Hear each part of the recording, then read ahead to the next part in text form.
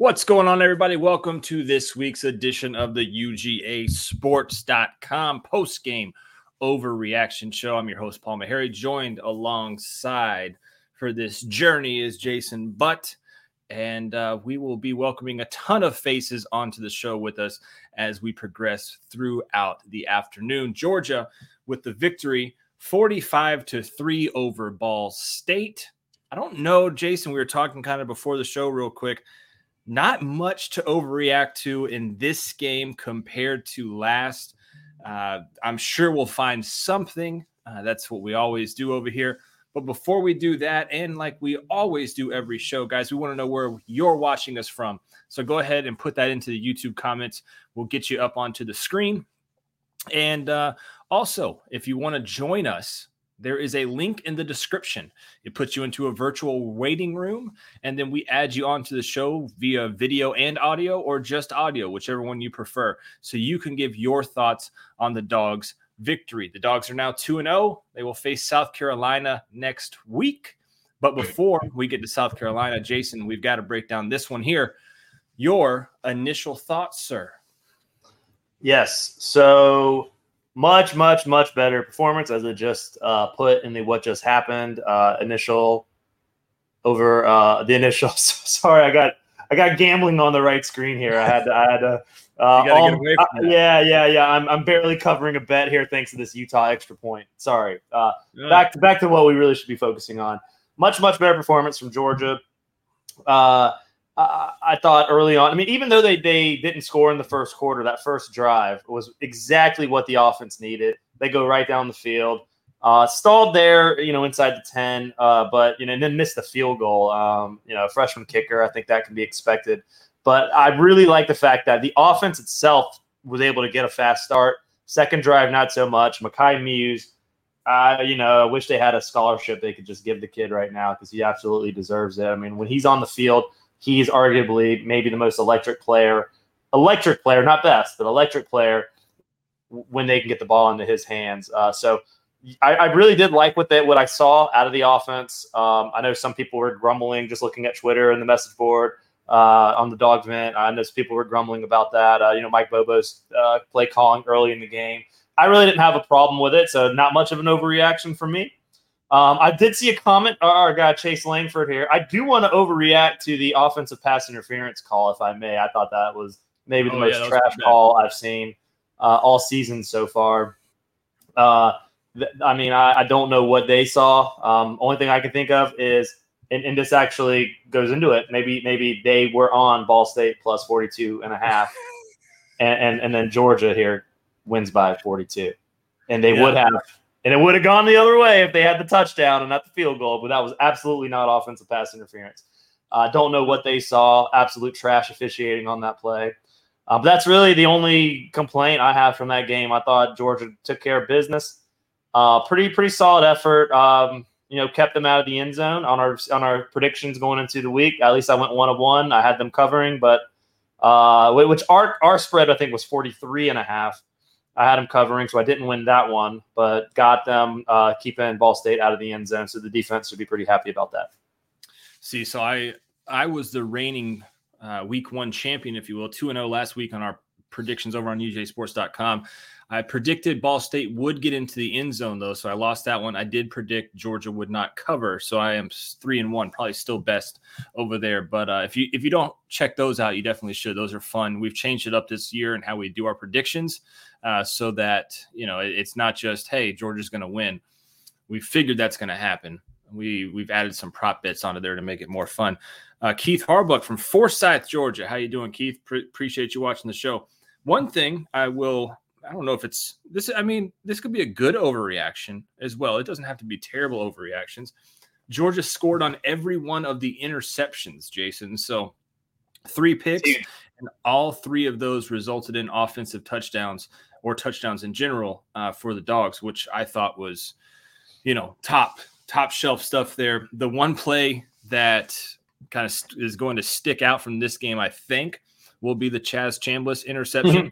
Going off of that guy's leg. That's got to have some power. I'm surprised he still has his what is that muscle in the back of your foot? Achilles. Achilles? Yeah. I'm surprised he didn't just snap his Achilles there with that and ricocheting off of that thing. It must have. I mean, I didn't look closely. It must have hit the back of his shoe. I mean, for it to go down and then bounce the way it did, you would think it hit some leather or something like that, a hard surface, not something that would absorb the impact. But yeah, no, that was wild.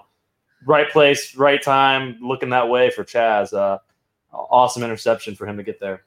The big thing last week was Carson Beck. We spent a lot of time talking about Carson Beck, Jason, and what he was able to do and what he was not able to do. This game maybe opened some eyes that he's now calming down a little bit. And if we want to overreact, we can overreact that way, saying now, he's the guy that we thought he was going to be. Looked very poised back there. Well, you smiling? I see you. I'm smiling because last week when I was on, I had 3 of y'all saying, "I don't know about Carson Beck." That was a hell of an overreaction, I must say. Yeah, and then me here, I'm like, wait a minute, that's not the overreaction. Well, Carson Beck was fine last week, not exceptional, and I think you could say he wasn't exceptional today. But I only say that because of the opponent. He's expected to go do what he did today. But another week where he's over, I think he was 283 today. He was 294 last week. The guy's getting the yards. He's putting up the one interception wasn't his fault. It was a jump ball that Dylan Bell couldn't come down with. There was nothing out there. The one thing I'll say last week, yes, he was playing it maybe a little safer early. You could maybe nitpick that.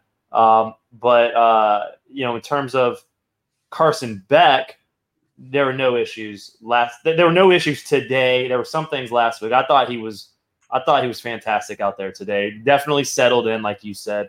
Definitely felt. I thought he was calm last week too. And maybe that's it. Maybe Stetson is just like he's more emotional, and you see it, and he's just a different type of player. So maybe that was forcing folks to think a little differently. I was impressed. And I think these 2 games will be are great tune-ups for the guy going into South Carolina next week. No, yeah, I think a lot more poised back there than he was the first week. Nerves, obviously got the better of him. It seems like, because he looked way more in control of the game.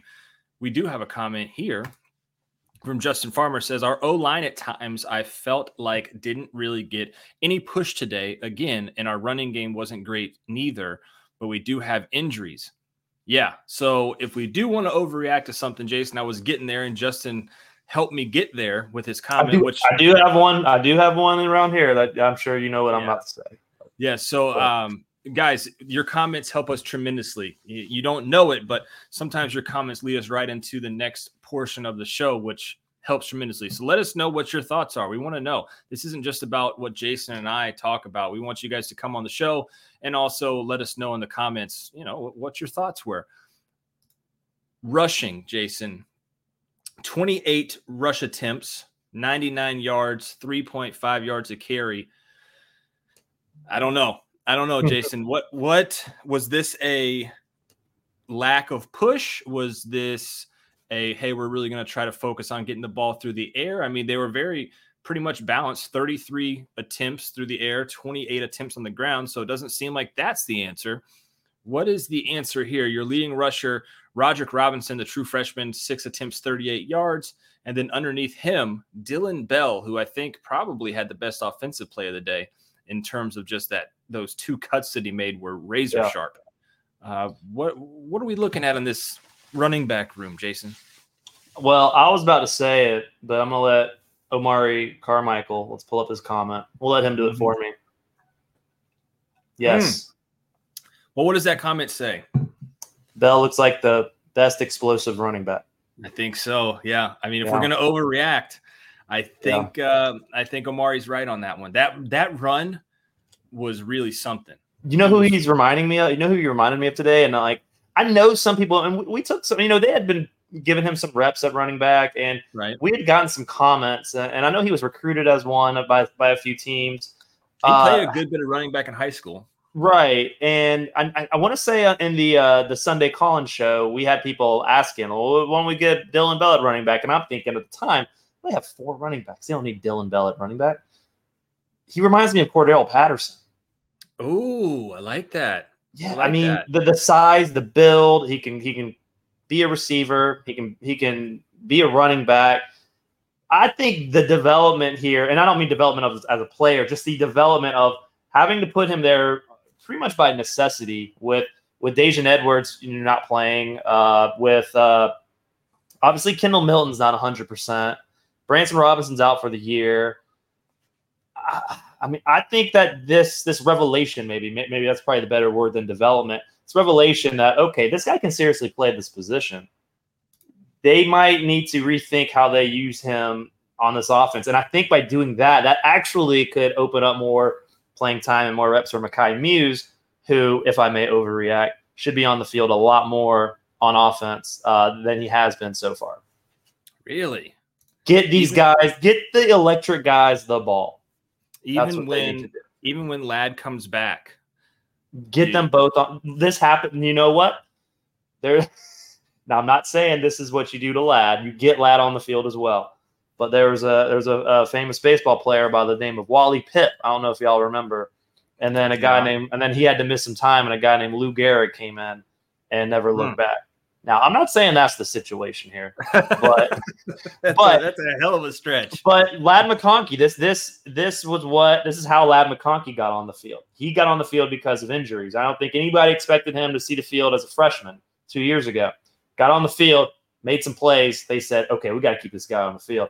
That's what you got to do with Makai Muse, because he's obviously going to be in the return game.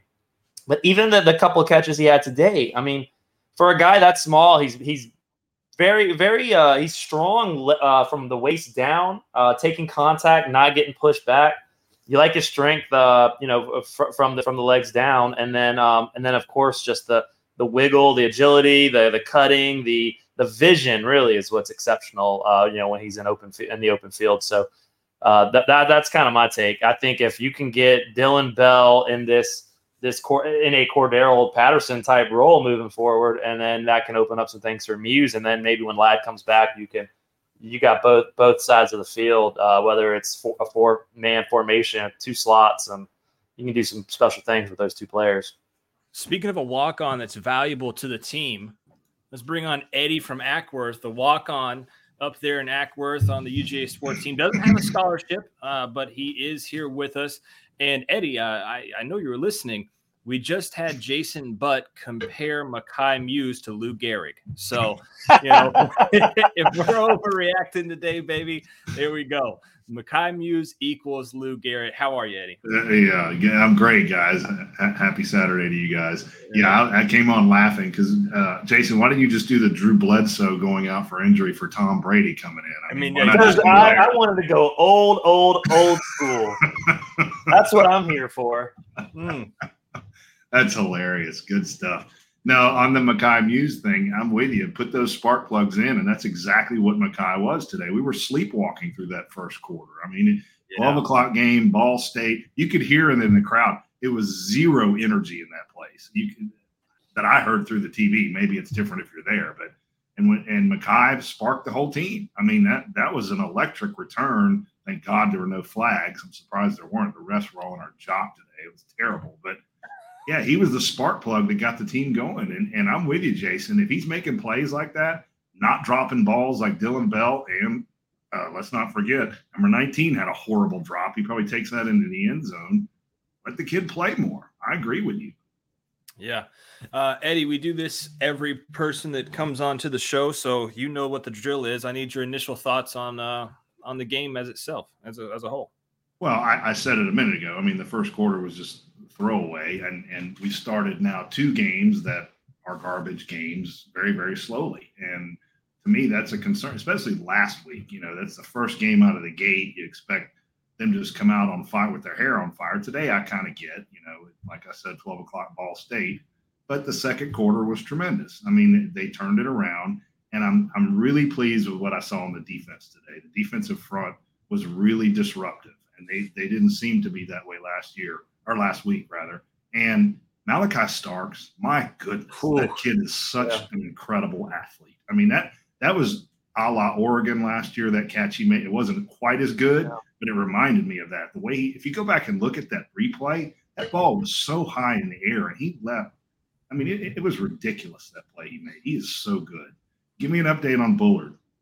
We don't have one yet. Ugh. We'll have one soon. I'm sure Kirby will give us one, and then we'll try to get some behind the scenes on it as well. I haven't seen anything come through. Kirby will just say day to day. Of course, right? Yeah. Well, I was waiting on Kirby to say that, but yes, that's right. Speaking of day to day, the man Andy Stowe's here. Day to day, he's here on UGA Sports. The man, the myth, the legend. Andy, as we do every show, give me your quick initial thoughts here. Then I've got a couple more questions for everybody. Yeah, like you guys are saying, first quarter not good, but I will agree with Jason. I did think that Beck looked a lot better today after that first quarter, though. After the first quarter, so it's almost like you see, like Tom Glavine. He used to start. It would take him an inning or so to get going, and then he shut down.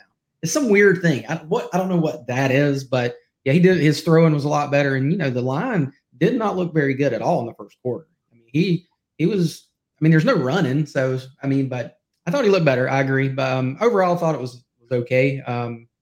Still a lot to work with. I mean, my biggest concern, I think, today was tackling on the defense. Missed a lot of tackles, just wide open tackles.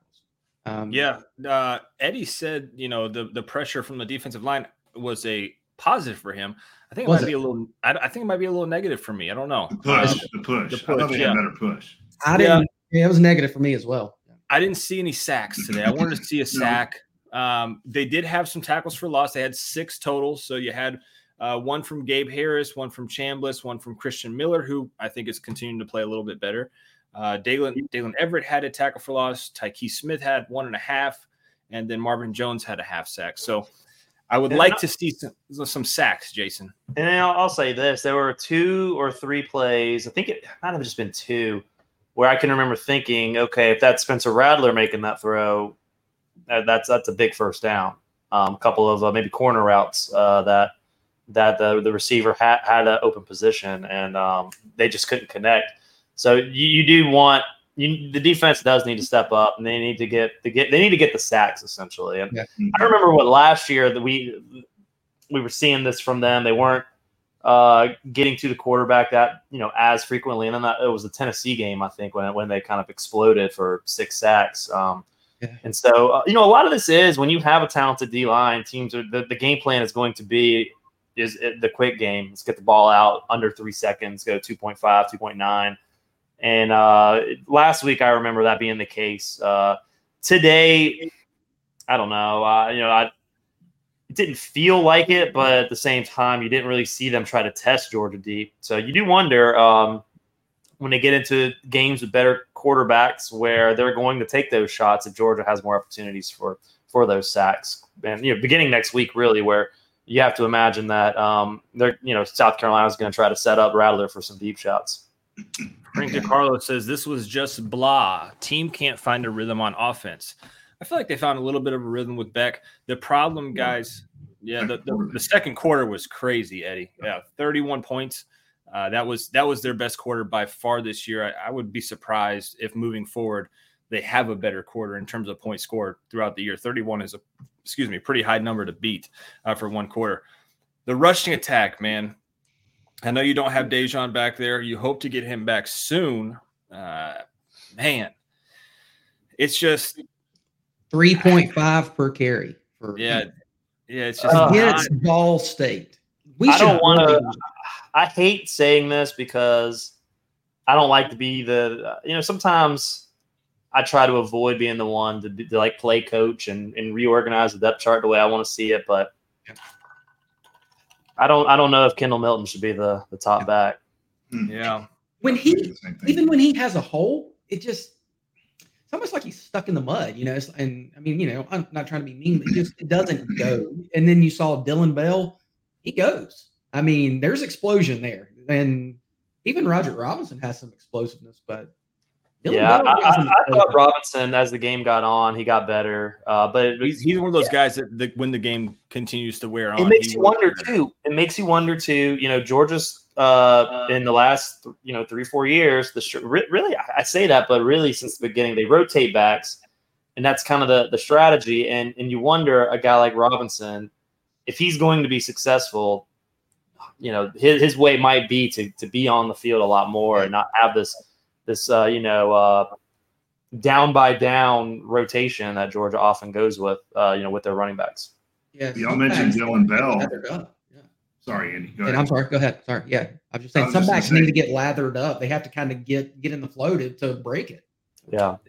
You guys mentioned Dylan Bell earlier being the best back that we saw today.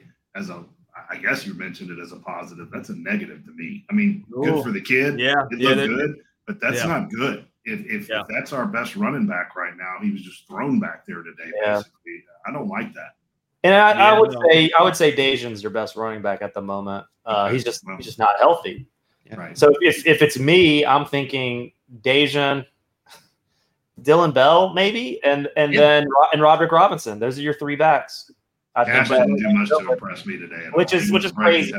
Yeah. I hate really sounding like I'm coming down on one particular player, but I it's just 2 weeks in a row where, and he's hurt too, but maybe this is a situation where they can let him heal up even more, because he's not giving you what you need at the position at the moment. But is it 2 weeks in a row, or is it 3 seasons going on now? Because that 5-star hype hasn't lived up. And I mean, that's sure. I know that sounds harsh, I think that's a fair assessment.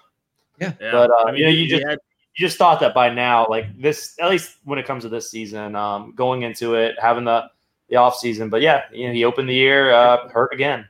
And the problem with all this is you don't have, when the defense is looking at us all week, playing South Carolina this week, they don't have a running back that you got to account for and fear. We had that last year with Kenny Mack. I mean, you had to fear that guy, both coming out of the backfield on wheel routes and running the ball. Right now, it's not fair. And to kind of piggyback on Eddie there, that can really help defenses when they're just having to hone in on your passing. It gets to a point where you don't have UT Martin and Ball State every week. You're going to get into the SEC schedule, SEC coordinators, SEC players that are going to be able to keep up on, a lot of these. Like Jason said, some of those throws today, had it been Spitz and Rattler, next week, they'd probably complete those. Yeah. So you have to start looking forward. I'm curious what, we'll never get this, right? We'll always get a coach speak answer from Kirby, but I'm curious what Kirby thinks of this running back room, what he's looking at, because, when Branson went down, that just seemed like it was almost like not a nail in the coffin, but it felt pretty close. Like this was going to be a patchwork type situation out this backfield this year. You had Milton, who has consistently been injured. You've seen good things from him, especially coming out of high school. Like he looked like that next guy in line. It doesn't seem like that's what it's going to be. So now you've got to look elsewhere. You took Edwards, who was kind of a late flyer in the class out of Colquitt County, and he's a good player. He's hurt right now. We haven't got to see him this year. So then you've got these freshmen. Roderick Robinson looks decent, but I don't know if he's your workhorse. Yeah. And then Dylan Bell comes in today and looks great. So to Eddie's point, it looked like a positive because Dylan Bell looked great. But then also, if Dylan Bell is the best looking running back and he's a wide receiver, then that might be the overreaction out of the day. Did Andrew Paul even get a carry today? I don't see one. No, I don't. No, see he didn't play. Did he play? I don't think so. I don't think I saw him on the field. Yeah.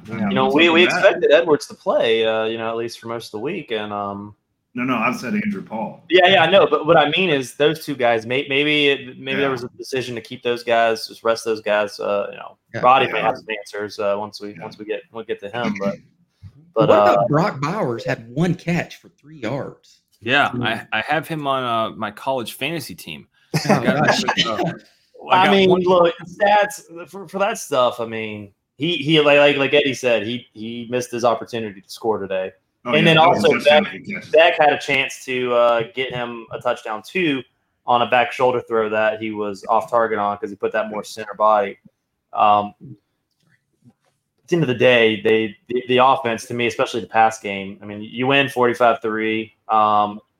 You really wish you would have scored on the first drive of the game, where you get to the 10. Otherwise, I don't know. Not a whole lot to complain about. The run game, to me, if you're going to nitpick and you're going to go after something, that's where it's at with who they got going on and why they're not getting the kind of production that they need when they play the better teams. Let's bring on the boss man here. Radi Nabulsi, 2-0, he says in his name there. Got the nice polo, looking good. Looking very clean. Oh, okay. Whoa. All right, that's impressive. Yeah. Got to show off the gear there. Andrew Paul did get in at the end. He returned. Yeah, right there at the end. Yeah, a little kick. But Jeremy Neighbors helped us out with that one. I expected Dejon Edwards to play. I mean, yeah. And again, you're only as good as your sources, and my sources are usually pretty spot on. But I don't think I was the only one who's close to the program that thought he was going to get in some. I was expecting to see that kind of 1-2 punch of Kendall Milton and Dejon Edwards going back and forth. And we told everybody yesterday Ladd McConkey wasn't going to be in. And I'm not one to make excuses, but Dejon Edwards is a damn fine football player. Georgia's running game looks better with him in there. I told people before the season started in my fall camp preseason notes, I said, Roderick Robinson is not the fastest guy on the team. A lot of people are like, what the hell are you talking about? He's a running back. Yeah, but he's not a burner. You saw that today. His first carry, his last carries. I mean, he's a running back, but he's not. He doesn't have Dejon Edwards speed, And Kendall Milton is looked good today. He looked rough running, but it looked kind of clunky. Like it was weird. It was like he just couldn't get going. There were spins there. It wasn't smooth. No Andrew Paul, which I thought was interesting considering he played played a ton last week. So if your number one guy is a mostly healthy Kendall Milton, no Dejon Edwards, a little bit of Cash Jones, a lot of Roderick Robinson, and then you have to go to Dylan Bell, which we told everybody yesterday in our 3-2-1 report that watch this guy. That's why I lifted this as the prediction. Could have talked about anybody else, but I talked about Dylan Bell. I'm like, this is the guy. They need that quickness, that quick twitch, that elusiveness. You saw him break a guy's ankle on his run there. He just killed a guy. Bad blocking, and he still torched the guy. So when it comes to running backs, that's good. They're missing Dejon. There also is Marcus Rosemy-Jackson's first game back. He had some good plays. He had some bad plays.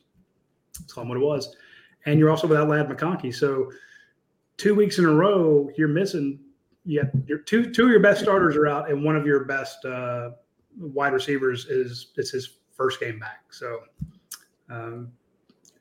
almost looked like a completely different team. I thought they were very effective until they got to the red zone. Georgia moves down the field, and then on a couple of different drives, they get in the red zone, and it's a pass that goes incomplete or dropped, run where you don't get anywhere, and a third down that doesn't get you what you want. So, but again, I mean, I'm not going to complain. But if we're looking for anything to overreact for and anything to nitpick, I'd say just kind of looking at those red zone series. But they moved up and down the field pretty much at will. And even that first drive, everybody's a little disappointed with. I mean, you marched down the field and you missed a field goal. So I'm not going to be too beat up about it. I'm not going to overreact. I think a lot of the shine has come off the backup quarterbacks too. I was getting there, yeah. So had a buddy of mine come over with his family and watch the game. They got to meet Baby Jackson for the first time, and we were sitting there watching Vandergriff and Stockton, and with Vandergriff's 2 overthrows, I was like, man, maybe Kirby told him to just go in there and sling that thing, and he was hoping that, hey, maybe he overthrows it a couple bit, get a little bit of pressure off. We were joking, obviously, but get a little pressure off of his starters back because his 2 backups came in and didn't look great. So I think that's a silver lining for Carson is that, hey, these guys didn't look that great, and and maybe get off my back a little bit if you don't mind, huh? The Georgia fan base ain't getting off anybody's back. What are you talking about? Hey, I'll say this. I think if we're going to nitpick, and that's what we're here to do, I think that's exactly what we're here to do. Right. I think the downfield blocking is lacking a little bit too. I know you got number 1 back today, Marcus. That's big, but Ladd does that really well. And how much, I think, guys, I'm going to say it right now, and you're not supposed to compare teams or whatever. How much does this team miss Big O? I think that's a huge miss that we don't have somebody like that guy because he's an extra lineman. Downfield blocking was impeccable. Just a monster. And I think this offense misses him. You set that edge with him so many times. Mm-hmm. I mean, it's just guys that want to wash down, they want to slide. Then you ran into the great wall of Darnell, and you were just stuck. There's nowhere to go past him. He could reach you. He could step to you. And then if you overcompensate, he can peel off for a pass, a little curl route, just kill you with it. That's not to say that Oscar Delp won't get there, but Oscar Delp is not Darnell Washington. Lawson Lucky was a little bit closer to that, but losing him is big. So, and also exactly what the coach said last week, Coach Simpson said, we're going to load up and take away the run. And I see a lot of people, the O-line didn't get any push. Motherfucker, when you want to try to push 17 people, when you're up there, and I've been in that position where you're sitting on the line and there's a guy on either gap, and they're like, get push. I got to push 600 pounds. I'm only 300, and I'm gonna push them backwards. You weigh 300? No, I don't, but I did. Oh. but point you push a guy, and there's two of them pushing back. I don't care if they're FCS or Division II or NAIA or JUCO or what the hell. They got more weight than you got, and there's two of them, and there's one in each gap, and the run's supposed to come off my inside hip, and I'm stretching to reach a guy, and I get to him, but the other guy comes in on my outside hip and makes a tackle, and we're like, well, the offensive line didn't do their jobs. Bullshit, man. Come on, it's just when they have more guys in the box than you have blockers, there's not a whole lot you can do. Now, when they rush 4 and they get your quarterback on third down, because nobody's open, that frustrates you when you had 5. I'm like, come on. But the idea that you can't just push teams around, you're supposed to impose your will on. Coach Simpson last week said, look, we're going to load the run because it's too easy to turn there and hand the ball off to Cash Jones or Dylan Bell or Milton and him tear off a 50-yard run. That's easy. But if you have to block for the throw, make the throw, catch the throw, 2 touchdowns were dropped today. One right in the end zone. So he's like, look, a lot more things can happen badly when you have to throw the ball than when you just turn off and hand it to, a talented back behind that giant offensive line. So teams load up to stop them. So I'm not worried about the people. I'm worried about the run game. I'm not so much if you make them honest. And if they want to load up and make you run it or, force you to throw, well, if you get Ladd McConkey back and you have Dejan back, and you have I think Carson's shown a couple things that make other teams nervous. Like, well, he'll actually tuck and run. He's put some stuff on tape to make them a little bit nervous. So I'm not worried about the run game so much as I am saying kudos to the teams. They're saying, look, we're going to take the run away from you, but you got to make them pay through the air. You got to make them pay. And he loaded up and threw a couple downfield, and he did make them pay. Arian on that long pass. It was a nice throw across the middle in the first half. The one to Cash Jones on the wheel route. Oh, that was beautiful. Yeah. So in terms of big plays, Georgia counts those. Most colleges do count it as big plays in the air of going over 15 plus yards. Georgia had 8 of those today, with the longest one being Carson to Oscar Delp for 41 yards. And then you had Arian Smith for 37 yards right underneath that. And then in terms of long rushing plays, Georgia counts those 10 plus. Like I said, most schools do as well.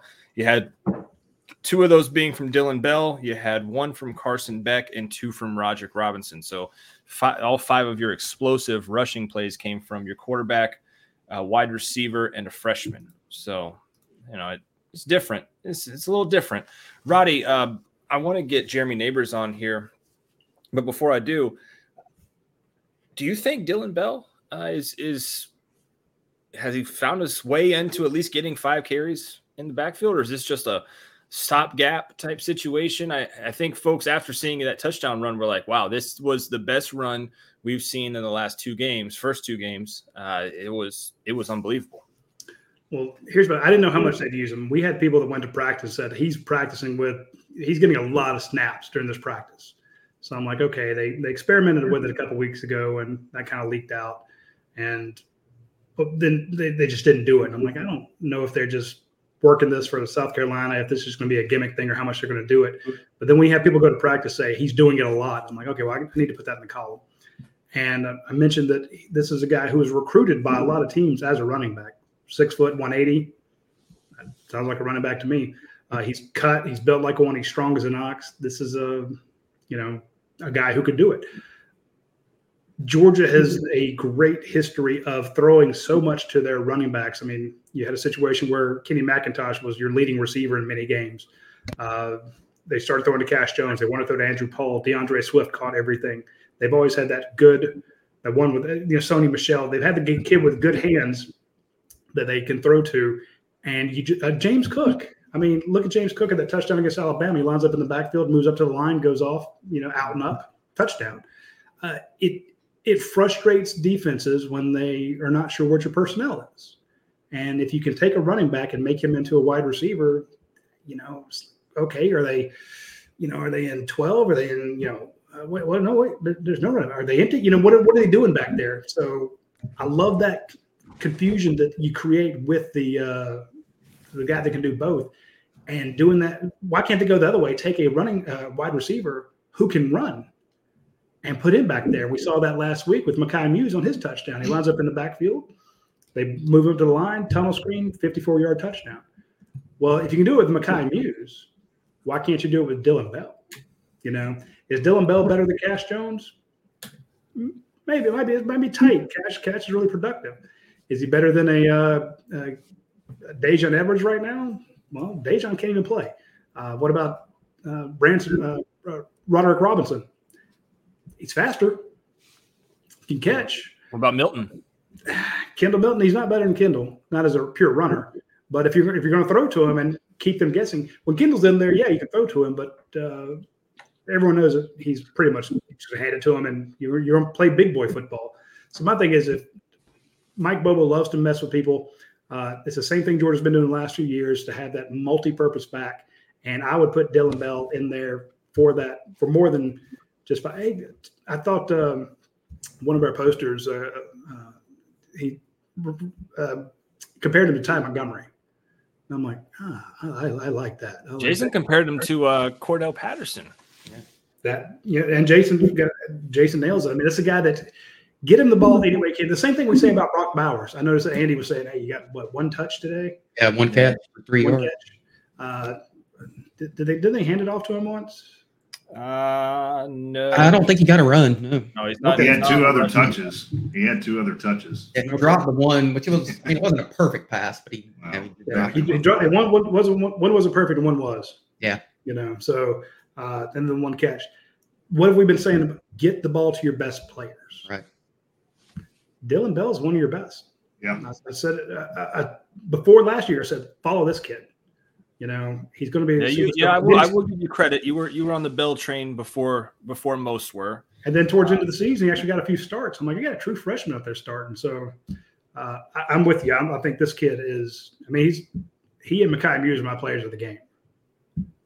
Yeah, I mean Makai, man, just continues to shine when he should not be. Like all odds are against him, Eddie, and this kid is out here. He about broke off another one. I want to say, was it a kickoff return or something? I don't know. Or it was another punt. The kid's good, man. The kid's really talented, and I don't think it's a drop in the pan. No. I don't think it's a flash in the pan. Rather, I think he's here to stay. So, what are your thoughts on Muse, Eddie? You want to get him the ball more? You don't care if he didn't have a scholarship and wasn't a 5-star kid? Yeah, well, I said it earlier. Jason said it, and I concur with him. He was the spark plug today. We were doing nothing till he scored that punt return. He sparked the whole team, basically woke him up. But yeah, like Radi said, you get playmakers the ball, and I'm with you on Dylan Bell. He's making plays right now. Give Makai Muse the ball. I mean, he's special right now, and he almost broke one. They threw that quick screen to him on the outside. Yeah. He almost broke that one too. So he's right there. I love it. And he's taking advantage of his playing time with Ladd being out. Jamies917 with a YouTube comment here talking about the running backs at Georgia missing on Bigsby, Gibbs, and Haynes. Sheesh. That's a lot of people missed on Gibbs. Come on. Yeah. I mean, he went to Georgia Tech. And balled he looked good Thursday night too. He's great. Don't get me wrong. He looked good. We covered his recruitment. He was a really late bloomer. He blew up up there. I think it was at Dalton, right? And he saw his recruitment blow up extremely late. A lot of schools tried to come in on Gibbs, but he stuck with Georgia Tech because they were one of the first to offer him. And so, you can't. I don't know if you can add. You could maybe add Tank Bigsby and Justice Haynes to that list of Georgia misses because Georgia was after both of those guys. But putting Gibbs in there, no, I don't. Well, to what that guy said, you missed on those running back. Guess what? The running back room when we looked at the beginning of the year was completely full. I mean, right. I mean, you're looking at 5 deep for a freshman coming in against. And you thought Broderick Robinson was going to be that guy. Roger. Brian. Yeah. Until he got hurt. So it's not like you thought it was just an empty, bare. So. Jason, I'm going to kick you out so you can go edit and do your job, and hopefully you catch all your bets and win big money. I'm going to bring Jeremy on. So I appreciate you as always open up the show. Before we let Jason go, I want to get his take on something real quick. Okay. You're the boss. You do that, yeah. Yeah, well, yeah, it's my show, damn it. When Eddie said that Muse provided that spark, Georgia had 2 drives. It wasn't going quite the way they wanted it to. Missed a field goal, then not a good drive. Then Muse just takes his house, and you just feel the entire complexion of the game change. And you only get the ball twice in the first quarter, which is frustrating with the new clock rules. I'm not a fan so far, but that kind of reminded me of that Isaiah McKenzie spark, maybe at Kentucky way back in the day. When things are it's going a little bit harder than you want, and then that one guy comes up, Bam Boykin. Things aren't going the way you want it to. Bam's like, okay, hey, everybody, watch this. Just you give it to him and something happens. And then you watch the team lose their mind. They love this kid so much. And it's not that he's a 5'8" mascot. They respect him because he will knock you out. And you notice when they threw that little hitch to him, he drove through 2 guys and he's 5'8", nothing. And he ran over 2 guys to pick up an extra 2 yards. He's not ducking anybody. Whereas some of the other guys were a little hesitant to lower their shoulder and run over somebody. Muse is an absolute baller. Ballers respect ballers. And I'm just wondering, who does he remind you of? You've covered them for a while. To me, it's Isaiah McKenzie, but with more love from his teammates, if you will. You know what, though? We were talking about this the other day. In terms of that, he reminds me of Stetson Bennett with the walk-on, busting his ass, earning the respect of his teammates. I mean, it doesn't matter what position you play. Stetson Bennett was somebody who was never supposed to play. Makai Muse was never supposed to play. Both those guys were scout team all-stars who Stetson's now in the NFL from everything he's done. Makai Muse is now in a position that nobody could have ever thought he would be in, possibly being one of your most electric players when he's on the field, maybe even a top 3 offensive player. If you put him in a formation alongside, along with Brock Bowers and when Ladd McConkey's healthy, just imagine what you can dial up with those 3, and then maybe a healthy Dejan Edwards too. So that screenplay they ran to the field side with him. Brock cleared him. Oscar Delp hit his block, right, and sprang him for a first down. You're right about that.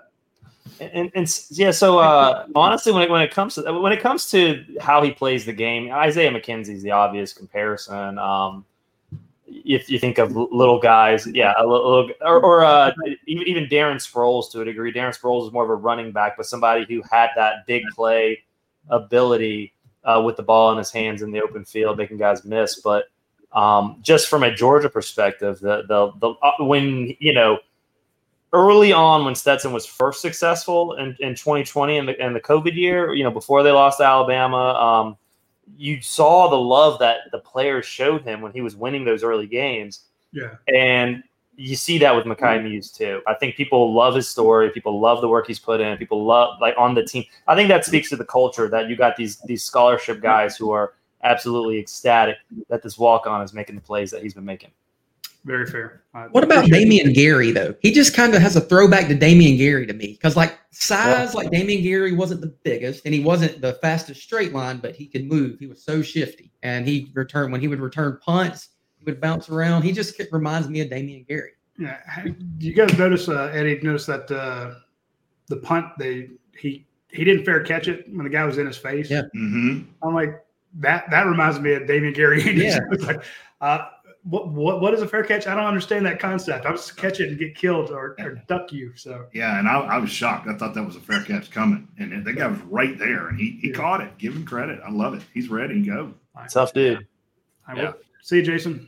All right, y'all take care. Thanks. See you, man.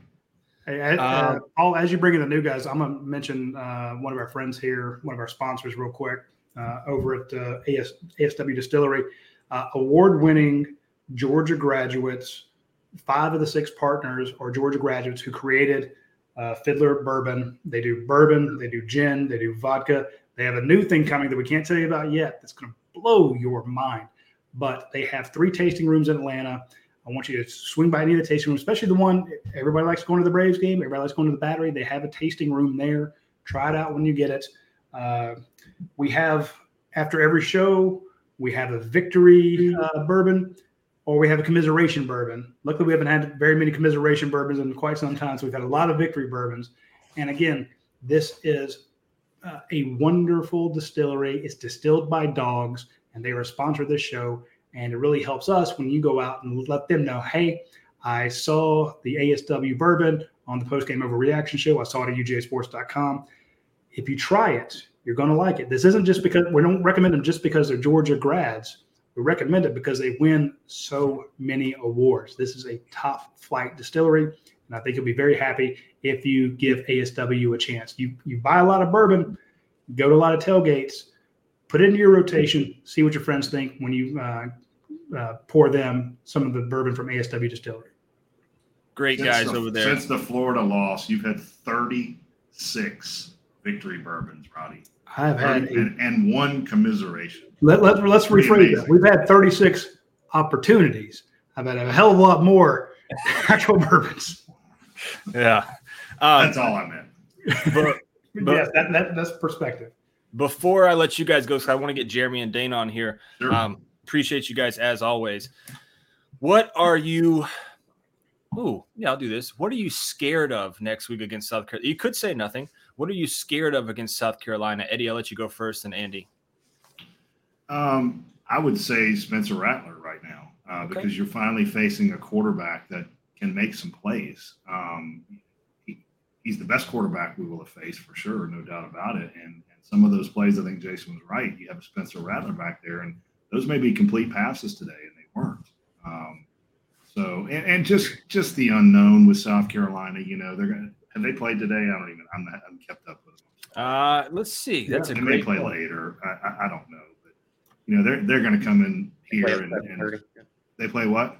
They played tonight at 7:30. Okay. Well, what I saw last week was garbage. So you know they can't block, but they're going to come in here with their head on fire, and you know old Beamer's going to want to stick it to Kirby if he can. So that concerns you a little bit. And Kirby's going to want to try to stick it. Yeah. It goes both ways. It goes further the hammer the over. Right, Paul. Yeah. He can't stand Beamer. But anyway, that's really all that concerns me about that. And they're going to come out more fired up for that game for sure. It's 3:30 kick. It's going to be Kirby's going to beg the fan base all week to get up for this game. It's going to be a totally different atmosphere. Yeah, I agree with that. Andy, what's going to keep you up at night this week?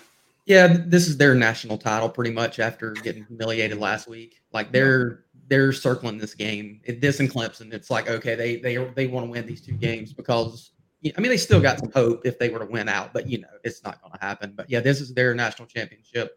And plus, you know, like Rattler, he can run. So I mean, that's the thing. And we got to be able to contain him on the outside. I think if they can keep him in the pocket and hit him once or twice, you see what happens. I mean, you know, Coach Donnan always talks about like he's not ready to be in the SEC as an SEC quarterback. And he talked about it 2 years ago when he came over. So, as long as we hit him once or twice, because I tell you, Dalen looks really good. Yeah. I mean, like the cornerbacks, that guy's good. I mean, I'm not concerned. Like the back end, like I think, you know, typically we live off of our defensive line, or I shouldn't say that, but you know what I'm saying. The defensive line really strong. Our DBs are really good. How deep are they? 6 deep at corner? I mean, it's crazy how good they are. Yeah, I think DB this year, if you're looking for a position on defense, that's got to be the one that is standing out by far. Eddie, before you guys go, I know you had asked about Bullard. Maybe Roddy's got some intel for you on that, or we might have to wait for Kirby. You got anything on Bullard before we let Eddie go? No, I saw what you guys saw, that he was in a boot, not a crutches. That was my first fear, was when he was in crutches is usually bad. Boot is precautionary. But here's the thing.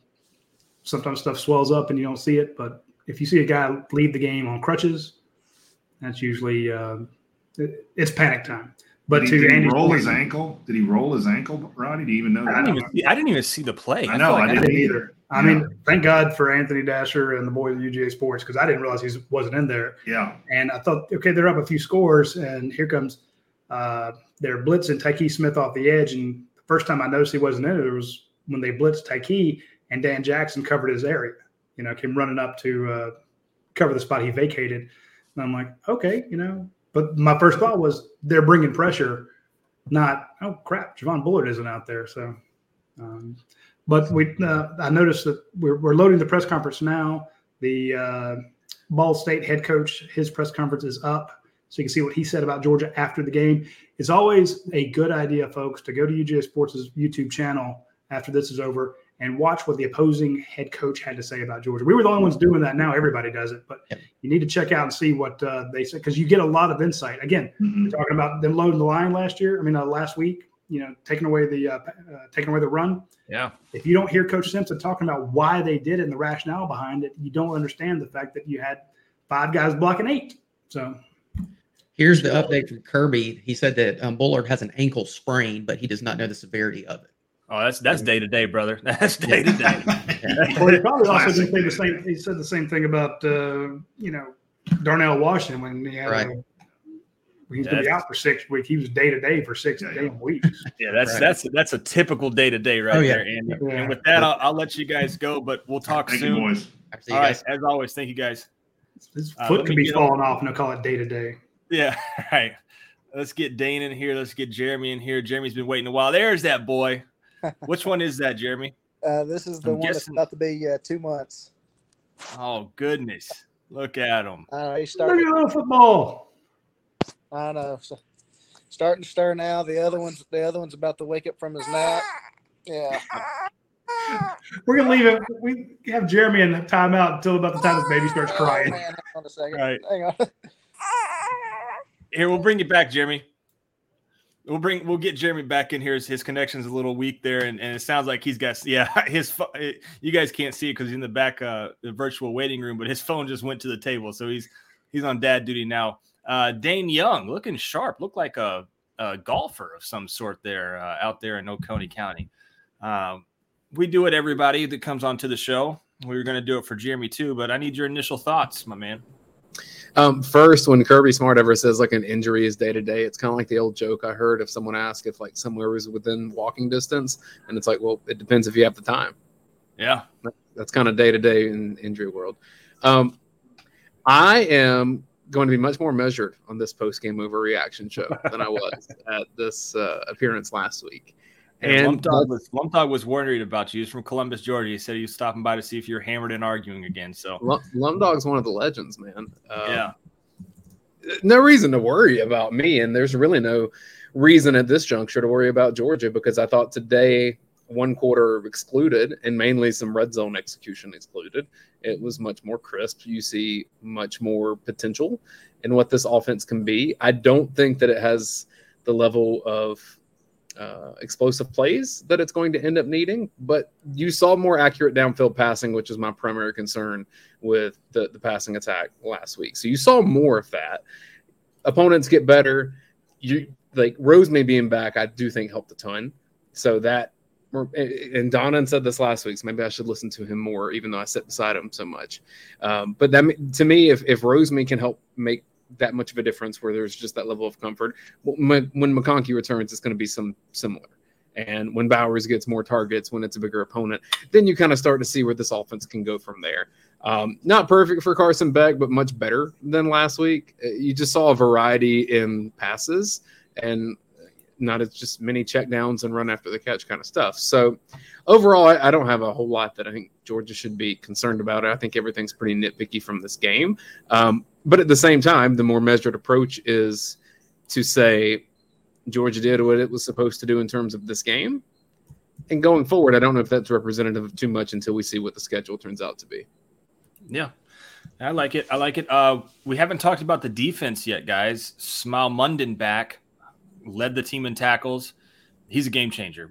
We said it. We said it last week. He led the team. Yeah, he had 4 tackles. AJ Harris had 4 as well, but a lot of that was the leading tackler was 4. So a lot of guys got in. There's 57 total tackles and spread out amongst, good God, 25 guys maybe here total had a tackle, I think. So, yes, Munden being back. I see a passy from Jeremy, so you might want to try to hit this window just right. Yeah, I know. Munden being back was huge, I think, in my opinion. Then Tyke played a heck of a game as well. Let's see if we can't get Jeremy back on here. Jeremy has switched boys and has gone with the older boy for this one. Bringing the left-hander, Yeah. Jeremy, what was your thoughts on this game, man? I know you're busy, and I don't want to keep you for too long, but give us your thoughts. So biggest thing for me was, again, the slow start that, Eddie and them hit on. That's really also probably my biggest concern going into next week. I know, hopefully Georgia should be able to terrorize Carolina's offensive line, but I really just don't want to see another slow start next week against Carolina. Hopefully, they'll come out with a, more hype next week. So like y'all said, the afternoon kick against Carolina, but just avoiding the slow start was the biggest thing to me that's got to get settled. And what helped, the second quarter was a game changer, having Muse, the punt return, and then you had 3 touchdowns off the turnovers. So that really opened things up. That really opened things up for us. But I guess really what I want to see, and I did start to see it in the second half, just want to see more of it, is sustained drives without help from the defense. Ooh. Does that make sense? I like that. Yeah, I like that. Yeah. One concern, I think, heading into this game was just the juice factor. I had a season ticket holder text me beforehand. It's like, I've tried to give them extra tickets that we have to this game away, and I can't do it. There was just not much energy from the fan base around this particular game.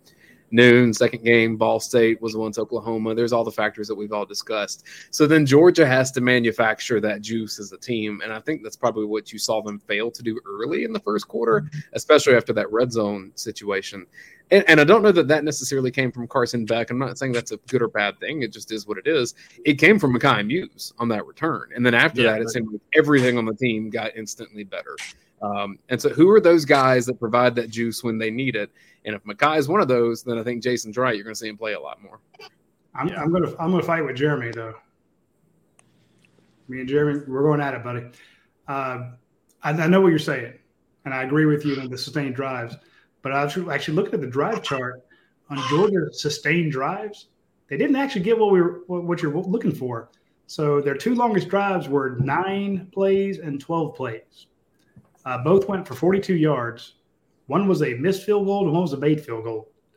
It's just it's better than the 8 yards or 8 plays and 30 yards for a punt. The end of it a punt, but. You had a 2-yard drive for a touchdown, a 6-yard drive for a touchdown, a 6-play and 2-play drives for touchdowns, a 3-play drive for a touchdown, and a 4-play drive for a touchdown. I like the explosiveness there, but I'm with you. What I want to see is the sustained drives, like you're mentioning, and then finishing them off the red zone. Yes. When it tightens up, it's easy to gouge these teams when their whole defense is spread out. They don't have, you can go after the safeties, but when it gets tight and there's not as much room to maneuver, that's where Georgia has to get that. And the crazy thing is, who did Todd Monken rely on in the red zone last year? Mike Bobo. So correct me if I'm wrong, but that is where I would say, didn't they improve on that in the second half? That's where it was a concern at first, but I thought in the second half they did kind of have more drives that went longer and did finish with scores. The second quarter was better, but in the second half they had 3 and out. They had one in the third quarter go 8 plays 80 yards. So that might be the one you're talking about. Okay. Jeremy. Yeah. Okay, that's the one I'm thinking of. Yeah. Okay. Yeah. I get. Yeah. Sustained drives. 3 yards or 3 plays and interception. So. Yeah. Well, and your elite teams find ways to help your offense out and give you the short field. So that's what the defense is doing. No complaints there, and they're going to need that, especially to help keep giving the offense some confidence. So, I love that. But yeah, other than that, it's just a continuing work in progress. Beck, like you said, looks better, and Bell today, I mean, that was the best run of the day, I thought. Oh, besides by the far. punt return. By far. I mean, Ankle like you breaker. said, Rod, he broke that dude's ankles. I mean, he might, That was brutal. check it. He's still trying to find him out there on the field right now. He walked back out and he's trying to find those ankles again. He's got a metal detector out there looking for that stuff, man. They're buried. Hey, Yeah. Jeremy, what do you think of the offensive pass interference call? Oh, So I didn't think much of that. I thought that was a little that was a little ticky. I thought that was a little ticky tack play. So Jeremy has a way with words. I didn't think much of that bull. I didn't think much of that. let me ask y'all this. I don't obviously it's only we're only halfway through week 2, but objectively, where would y'all rank Georgia right now? I still think they're 1 right now. I still think they're 1. You guys have a different opinion? I think they're about 7, and Colorado's 1 through 6. Damn it. Dude, and I'm happy for the turnaround of Colorado. That is a fun program, and I'm happy for it. But man, I could do with a little less Colorado talk. For a team that was winning 11. It's only it's only ramping up. I just want a 10% reduction in headlines on my feed about Colorado. I'm not asking for much, just 10%. Not happening. Not happening. Jeremy, before we let you go, I see you got your hands full again, man. Yeah, he's laughing. He's laughing at Roddy's hot takes too. Can you give me your what's going to keep you sleepless nights this week for South Carolina? Do you have any? You don't have to have one. Yeah. So the only thing that concerns me was what I mentioned earlier. Just try not to have a slow start next Saturday afternoon. Don't give Carolina any breathing room. Because if they do, then we'll have to see how Beck and them can respond on the fly if they get down early. But that to me is just the biggest thing. Just steering clear of the slow start next Saturday. There we go. Jeremy, right, we appreciate you as always, man. We'll see you next week, my friend. All right, sounds good. Yes, sir. Give a shout out to Eddie and Andy and Jeremy for showing up each week. I'd like to see Junior if he's out there. I feel like we didn't give him enough time last week. I'd like to get him back, but I want some new folks to join us. We have we have regulars, but folks, if you go, is the link in the description still? Oh yes, sir. Yeah. So folks, if you're watching this on YouTube, look down under the description there. You'll see a StreamYard link. Click on it, follow the prompts, and we want you to join us. So hop on here, and we want to get as many different takes as possible. We want to know your concerns. Hell, I'm looking for somebody to come fight Dane. Just come fight back. That's fine. Yeah. So speaking of, I don't want to. I know that you're going to be able to see it on ESPN quite a bit tonight, Roddy. But I figured since you didn't watch, you were watching Georgia. Colorado did win 36-14. So that your wish is not going away. I think if anything, it's intensifying there. So it really did. They came out and they played. Tonight the big matchup, guys. Alabama, Texas. Everybody's watching that. And you could see Alabama. You were asking where. I think he asked. Did you ask or he asked where Georgia should be ranked? He did. That's a good question. Yeah, you could see Bama. You could see Bama jump Georgia if they beat Texas. I would think, right? You can't do that, man. Here's the thing. I did the same thing with. Well, I guess it depends. Are you predicting who's the best team right now? Which half the voters do. They're like, okay, here's how they rank today. Versus, are you looking at how you expect it to end up at the end of the season? And I speak to different voters and even different coaches will say, well, this is who's the best right now. And others are like, well, here's who I think is going to win it all, or who's eventually. And it's almost like you're approaching it from two different criteria. If you approach who's the best right now, you can have wild swings with injuries and improvements and such. If you're like, hey, here's who we think the top 4 are, and that can switch. But right now, when you're sitting as back-to-back national champions and you have two basically 40-point wins, you can't take the national champs out of the number 1 spot. I agree, but people love the recency bias. And I said the same about Alabama when Alabama would have a close one. And like, Clemson should jump them now because Clemson beat FSU or somebody. I'm like, until they have a tight one, they struggle. And even if they struggle but still won, I'm like, the win's all that counts, and I think I've been consistent with that. But I'm like, look, to be the man, you got to beat the man. And if you got the number one team racking up, I mean, yeah, we could say we like the offense to be more efficient, even though they did score a lot of points, a lot of touchdowns. You got a lot of help from the defense, but hell, the defense is part of your team. Yeah.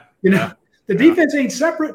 You won 2 titles with great defenses. You're going to try to win a third one with them. And if you have to have a limping, herky-jerky offense to make it to the NFL, make it to the championship game, championships are won with defense. Good luck scoring on these guys. You scored points in the last 2 games on the third-string defense. At one point, every man on the defensive front was a true freshman.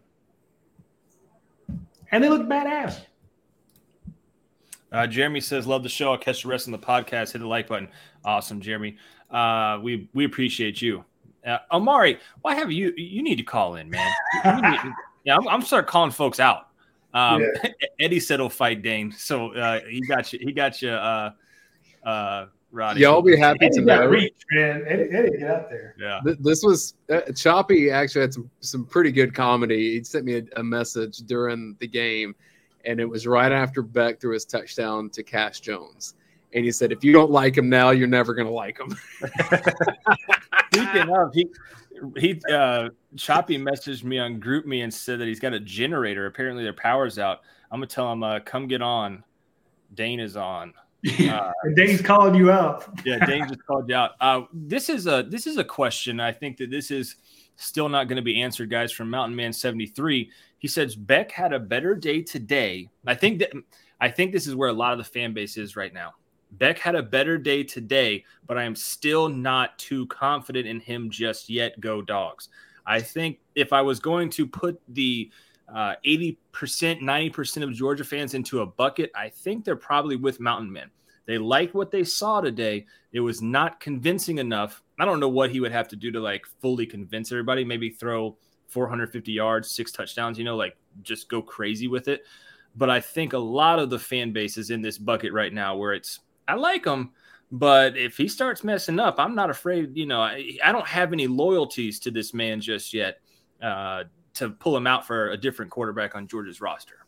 Here's what I think it is, Paul. So, Stetson Bennett, even after he became the legend of Stetson Bennett or whatever, he still had 2 or 3 weird, goofy, boneheaded plays in a game. Mm-hmm. But he would follow that up with something in the NFL too.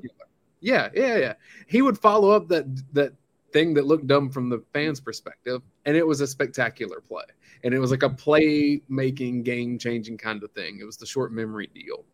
And I think that there's some concern that until you see Beck put in that situation, which they haven't been, where, look, this can begin to go the other way unless you make a really good throw to a really good player in really tight coverage. Until that gets tested, I think there's always going to be that question. But you look at Georgia's schedule, and you're like, that may be November. Yeah, and that might be the problem. Is that it might be a little too far late. We've got the doctor in the backstage. Bring on the doc. Hey, you know what, Radi? There's 3 things in my life that I love. It's faith, family, and football. Okay. There we go. All 3. That's what I love. Okay. And the doc loves all 3 of those as well. Doc, as we do with everybody. Hey, right here. Well, let me see if I can get it right there. Ask me anything, Paul. Ask me anything. See, I did get what is it called? The surgery, LASIK, but I can't read the bottom. Ask me anything. Equally clueless on most topics. Okay, there we go. Hey, I love the signs. I love the Hobby Lobby signs back there. They 100%. That's I go and check them out every now and then. I know that's where they're from. Because they're always 50% off too. Yeah. They give that store away on Tuesdays. Is Live Laugh Love above you? Because I can fire you right here on the show. No, I don't have that one. I at least don't have that one. That's in his bathroom. No.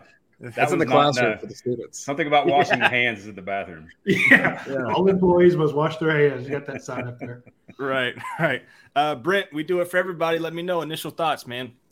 So I just finished up. I don't know if it's posted yet, but writing my post-game piece. And the biggest thing that I wrote in the sort of top piece was I think they very much have an identity sort of issue offensively.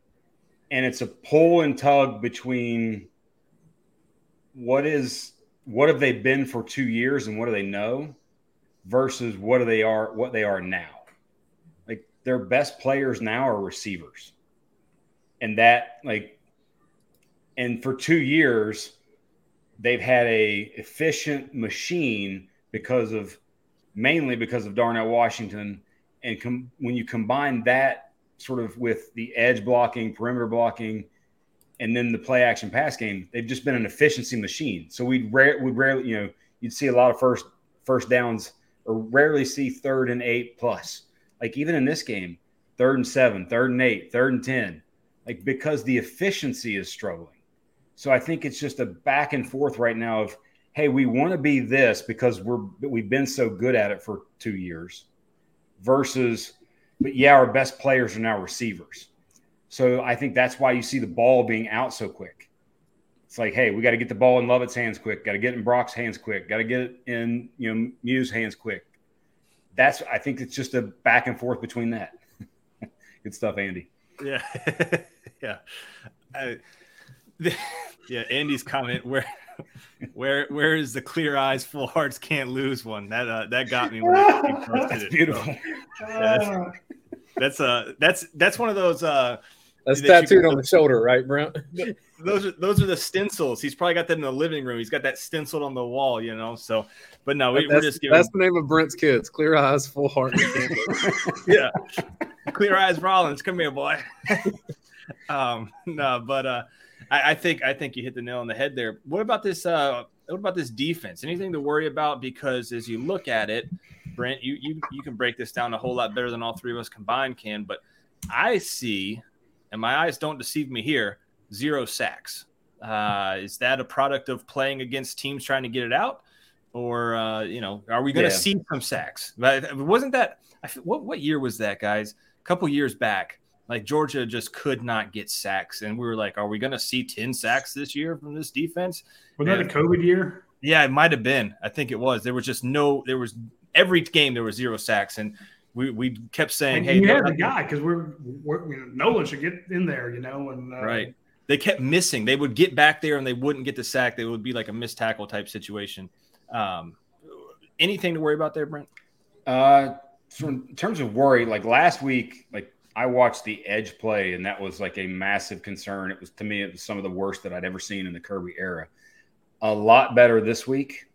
I think you saw like Chaz took a big step forward from because what's his role? His role is 1st and 2nd down. Make sure that you get him into 3rd down.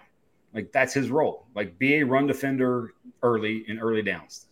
You rarely see him a lot on 3rd downs, but he played that role well today. Marvin Jones Jr. got a lot more snaps, I think, today than he did a previous week. So I think you're going to see, like you saw Gabe Harris kind of moving inside a little bit as well as working the edge like him. Kristen Miller, I think, was one who kind of flashed a little bit today on the interior.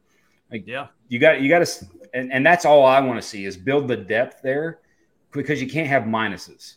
The sacks part, to me, their sacks will come when you get blitzes from the linebackers. I don't know that they've done much of any of that yet. I don't know that I'd have to go back. I'd need to go back and look and see how many actual linebacker blitzes they've had. I would bet it's less than 3. Well, to your point, how often when they blitz did they send Dumas Johnson? Not a lot. And last week, the guy that played the most snaps was a true freshman, C.J. Allen, calling the defense, 36 snaps. Dude, I mean, you're asking him to do a lot already. It's like, hey, call the defense. Here's your first game. Probably not going to send him a lot. Today they had Smile Mondon out there. He leads the defense in tackles, but again, he's not 100%. So I'm just thinking with you, I'd forgotten how many times they send those guys to the A gaps and they set up for that. Plus, you don't have a Jalen Carter out there who's going to demand that double team every time. And that's not to say that Nazir Stackhouse can't, but there's something about that guard. When he's shading the center and the guard has to come over and help him up. And you got a 2-way go for that inside linebacker. He's like, hey, look, this other A gap's open, this B gap's open. I'm going to meet you at the quarterback. It's a little bit different when Jalen Carter's in there. Granted, he's not playing that far inside, but when 2 guys have to take him on, that just opens up so much. So I love that. After watching last week and then again this week, I thought it after watching last week, but again this week it was kind of ironic that I thought, who they're kind of missing along the defensive line? Somebody like Barry Alexander. In terms of skill set, Just the skill set, not the person, not the player, not that. The skill set, the very sort of interior, just quickness guy. They don't necessarily have that. Yeah, Chris Miller, though, today I thought looked fantastic. Yep. He was a lot better. Hey, Roddy, you referenced something on the Watch Along show. I wanted to pop it up here because now Catherine Skeen has put it out there.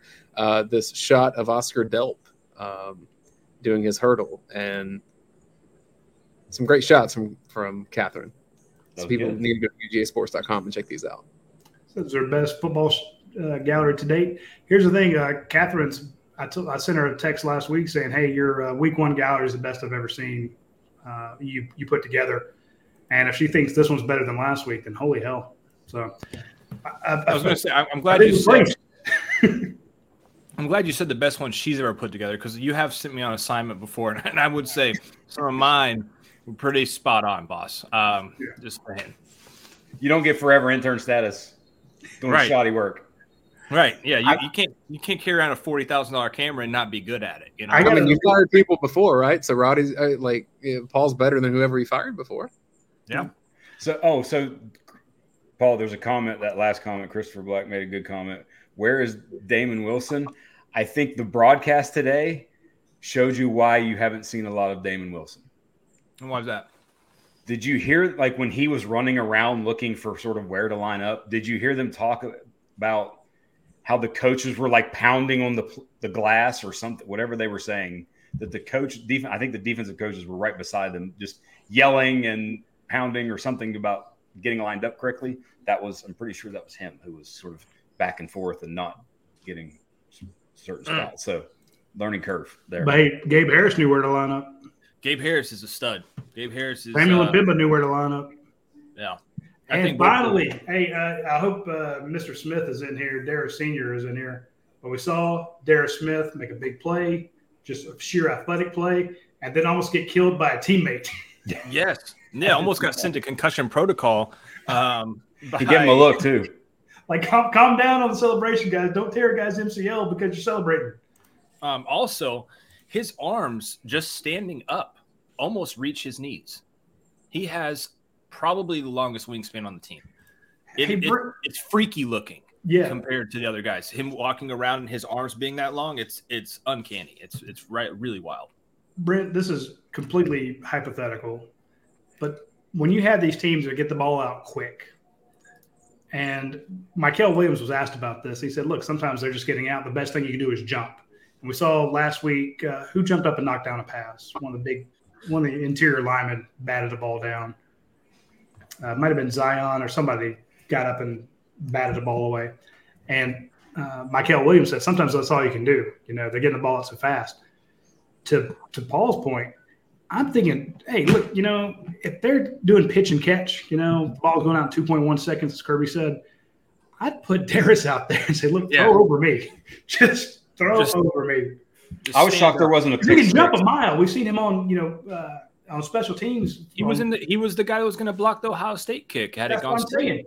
I'm like, okay, so if you know he's going to roll out that way, and you want to give him a chance to run somebody down, Darius can catch. Yeah. Dan Jackson kind of later in the game, I thought he was going to get a pick six. I thought I was shocked there wasn't more of that, because the instant their linemen start cutting on a straight drop back play, I thought the second level should be screaming to sort of pick up. And Dan Jackson almost got one later in the game. So they had two great interceptions. Raylan Wilson too. He came through and was going to. Yeah. He was about to kill that poor quarterback. So like everybody's cut, everybody's on the ground. It looks like an old World War II movie where he's running through no man's land. All the bodies are down, and he's just stepping around them. And he's zooming in. He's about to clock that quarterback. And he throws out of bounds. Another great game for Brent's old man, West Virginia boy, but I have adopted him since he's been here in Athens, Tyke Smith. I think Brent and I are the president and vice president of the fan club. So if you want to join, we still have spots on the bandwagon. We tried to get you guys to join a couple of years ago. You decided not to, but Tyke Smith, heck of a game. And I think what they've done with him is they've put him closer to the ball more consistently. Like you saw him screaming off the edge, some play action today, running at the quarterback, like him closer to the ball I think he's more natural there.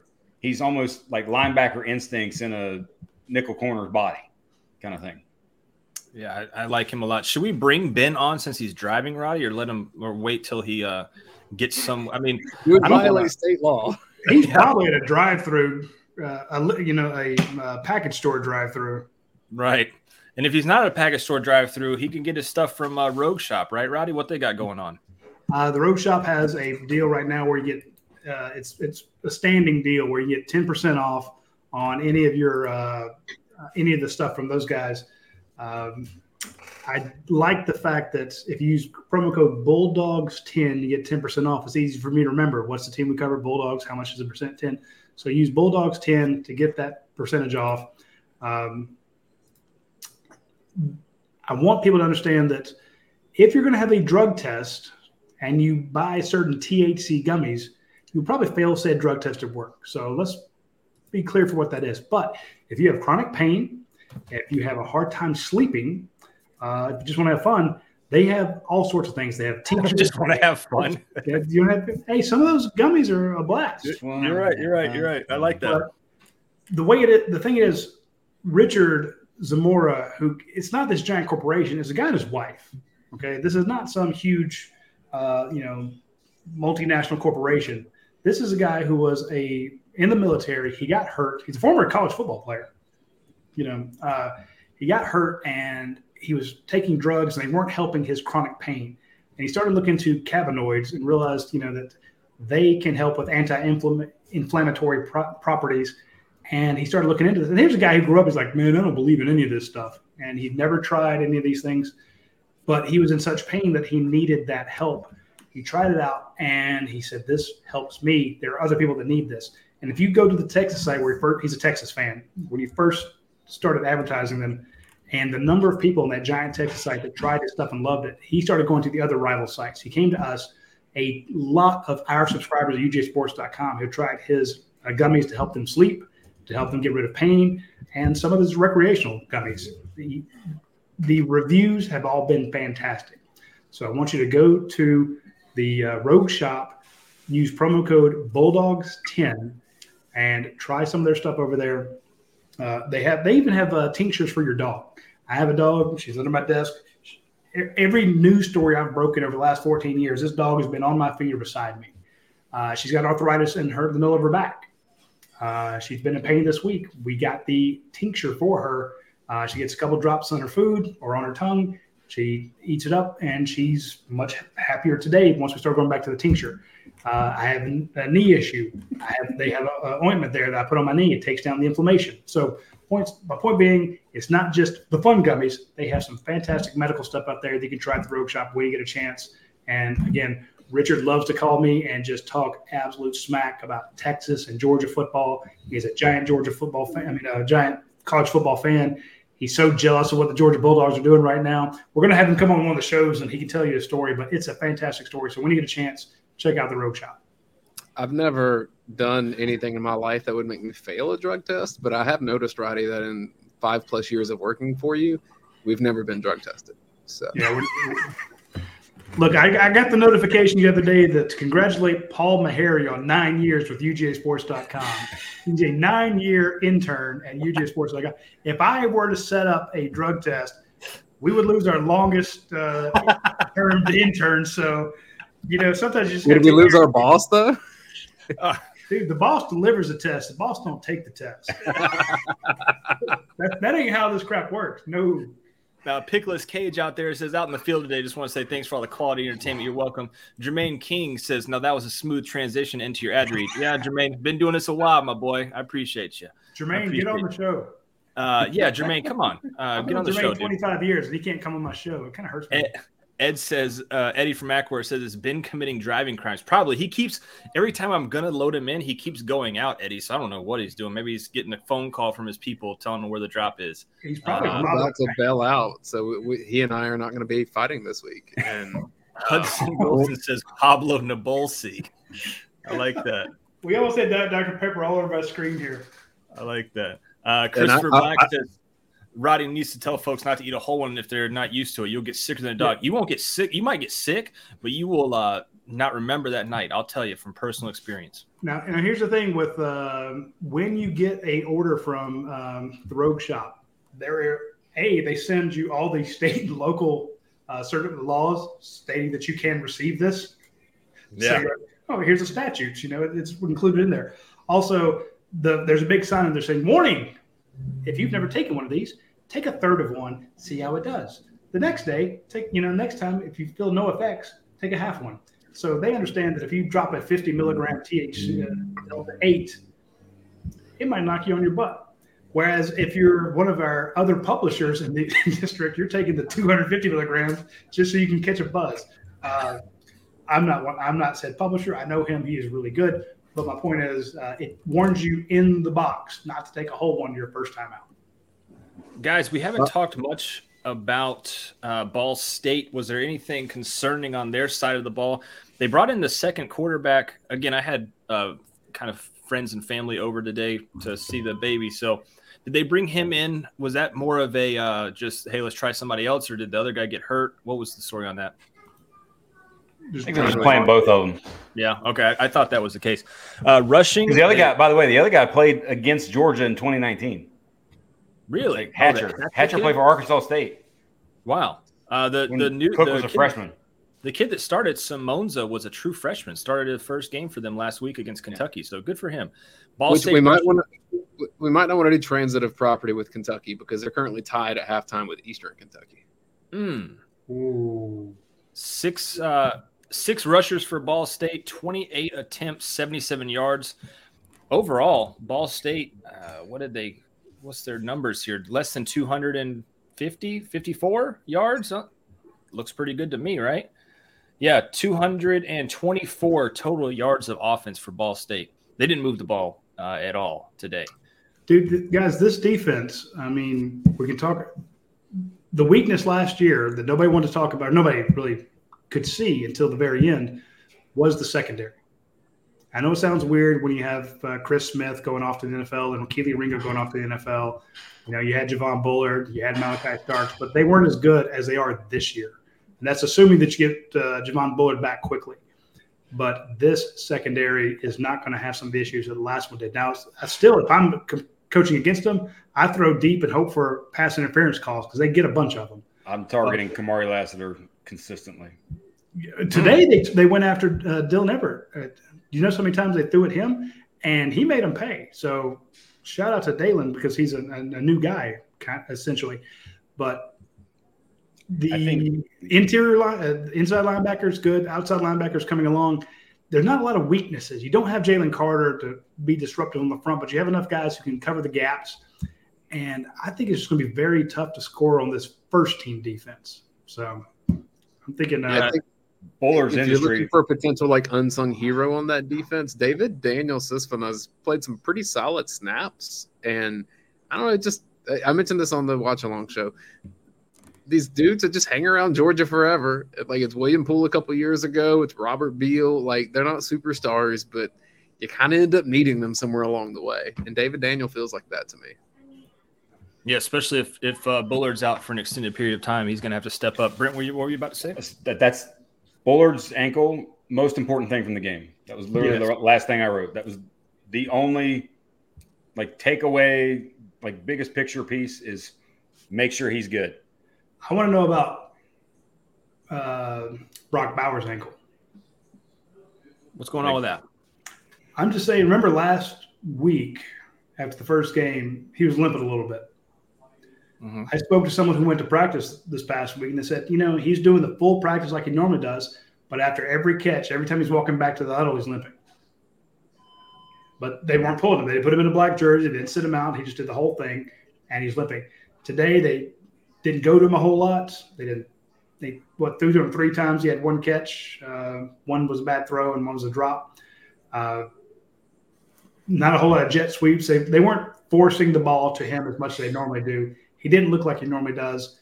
I didn't see him limping at all, but I'm wondering, is he a little gimpy? Is there something there that we need to keep an eye out this week? Yeah, you think about, so if he is in any way hampered, Bullard, Ladd, Edwards, those 4 players beyond vital to what they do. And by the way, I would add a 5th. I think they're going to get back to sort of normal when Lawson Lucky comes back. I think it wouldn't shock me if he plays the Darnell role a little more so. There were a lot of we've blocks seen from Delt. Not picking on Delt because I think they had Drew Sheehan in there on another play. It's Lindbergh. Lindbergh wears 85. Is who's comes in. Yeah, this was, I believe, a different one. Oh, just normal. Okay. Yeah, well, maybe it was Lindbergh switching jerseys, but there are some missed blocks on the perimeter out in the flats, that you just saw how important it was not to have or how much you're missing Darnell Washington. I think Eddie made that same point. It's a big deal. Let me ask you guys this real quick. How many positions on the offense is Georgia better at this year than last year? Where have they improved the caliber of player from this year to last year? My answer is none. The 3 interior linemen are the same. Same. I'll say you can't say those. You got a true freshman at left tackle. He's not Broderick Jones. He could be. Redshirt freshman.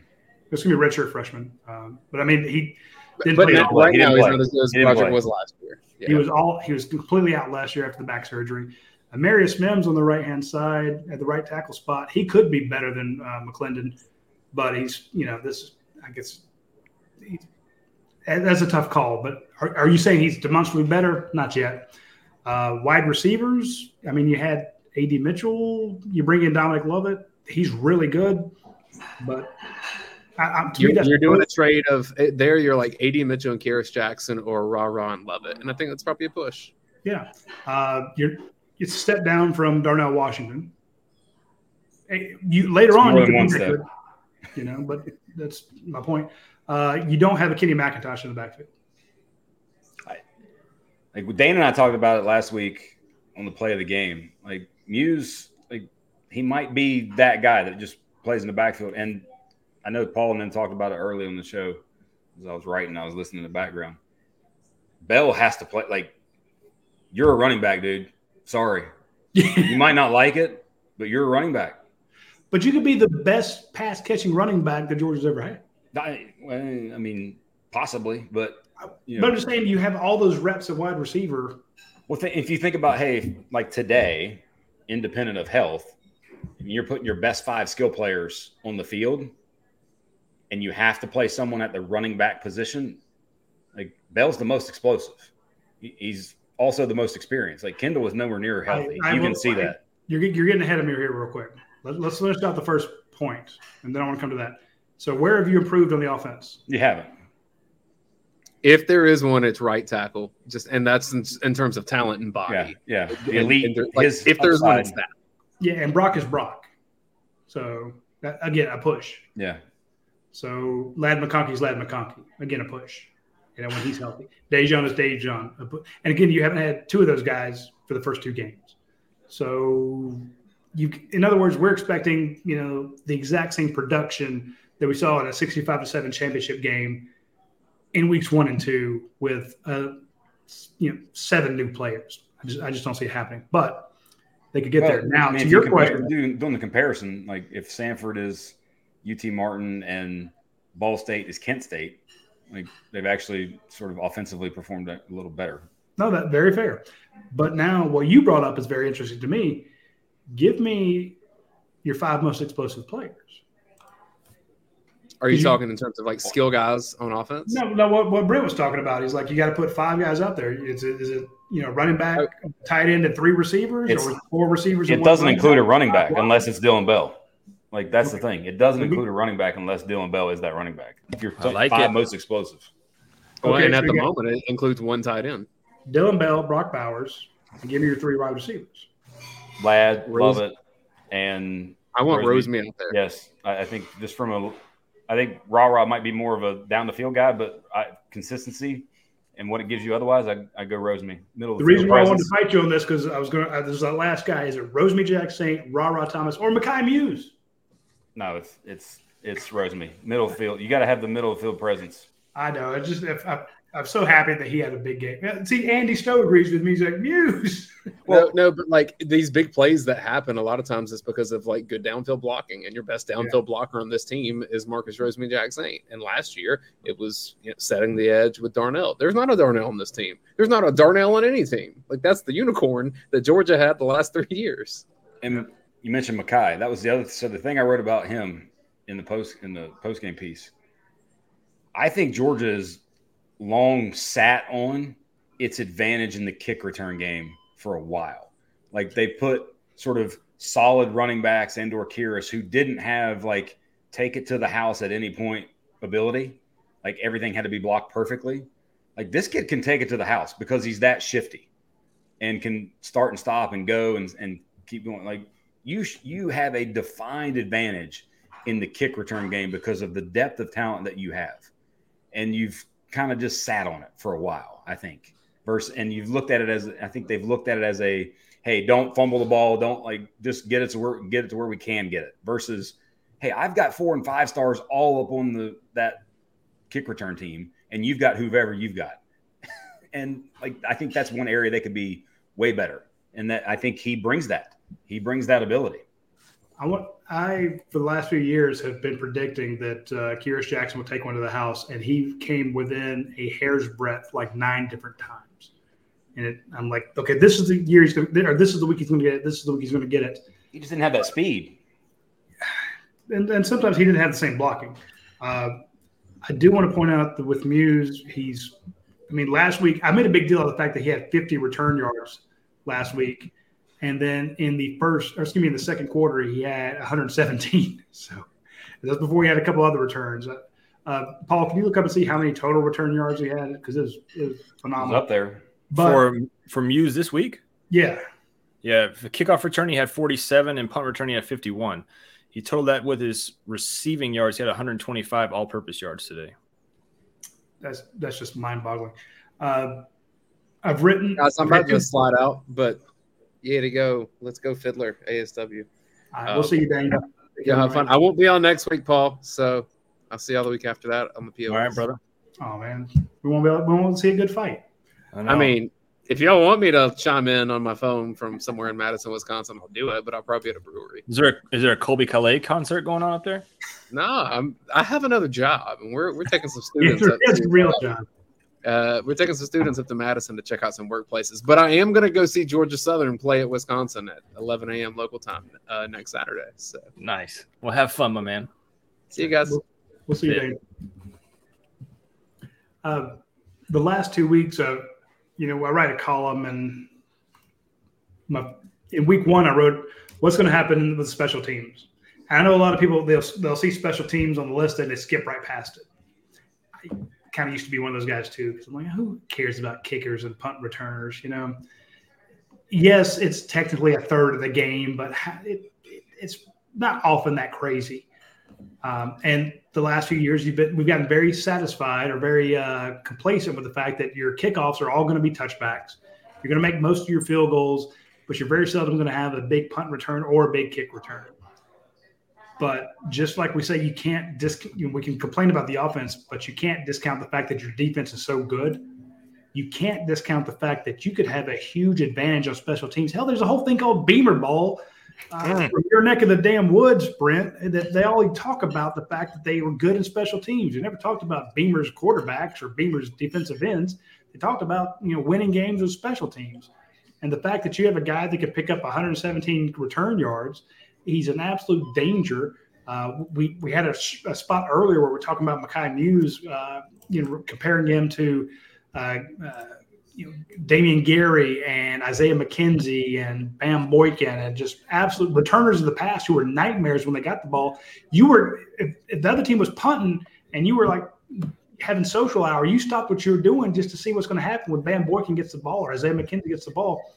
Right now, you have an absolute lethal threat. And again, we haven't seen Dominic Lovett return one. We haven't seen Ladd McConkey back there who's good at returning.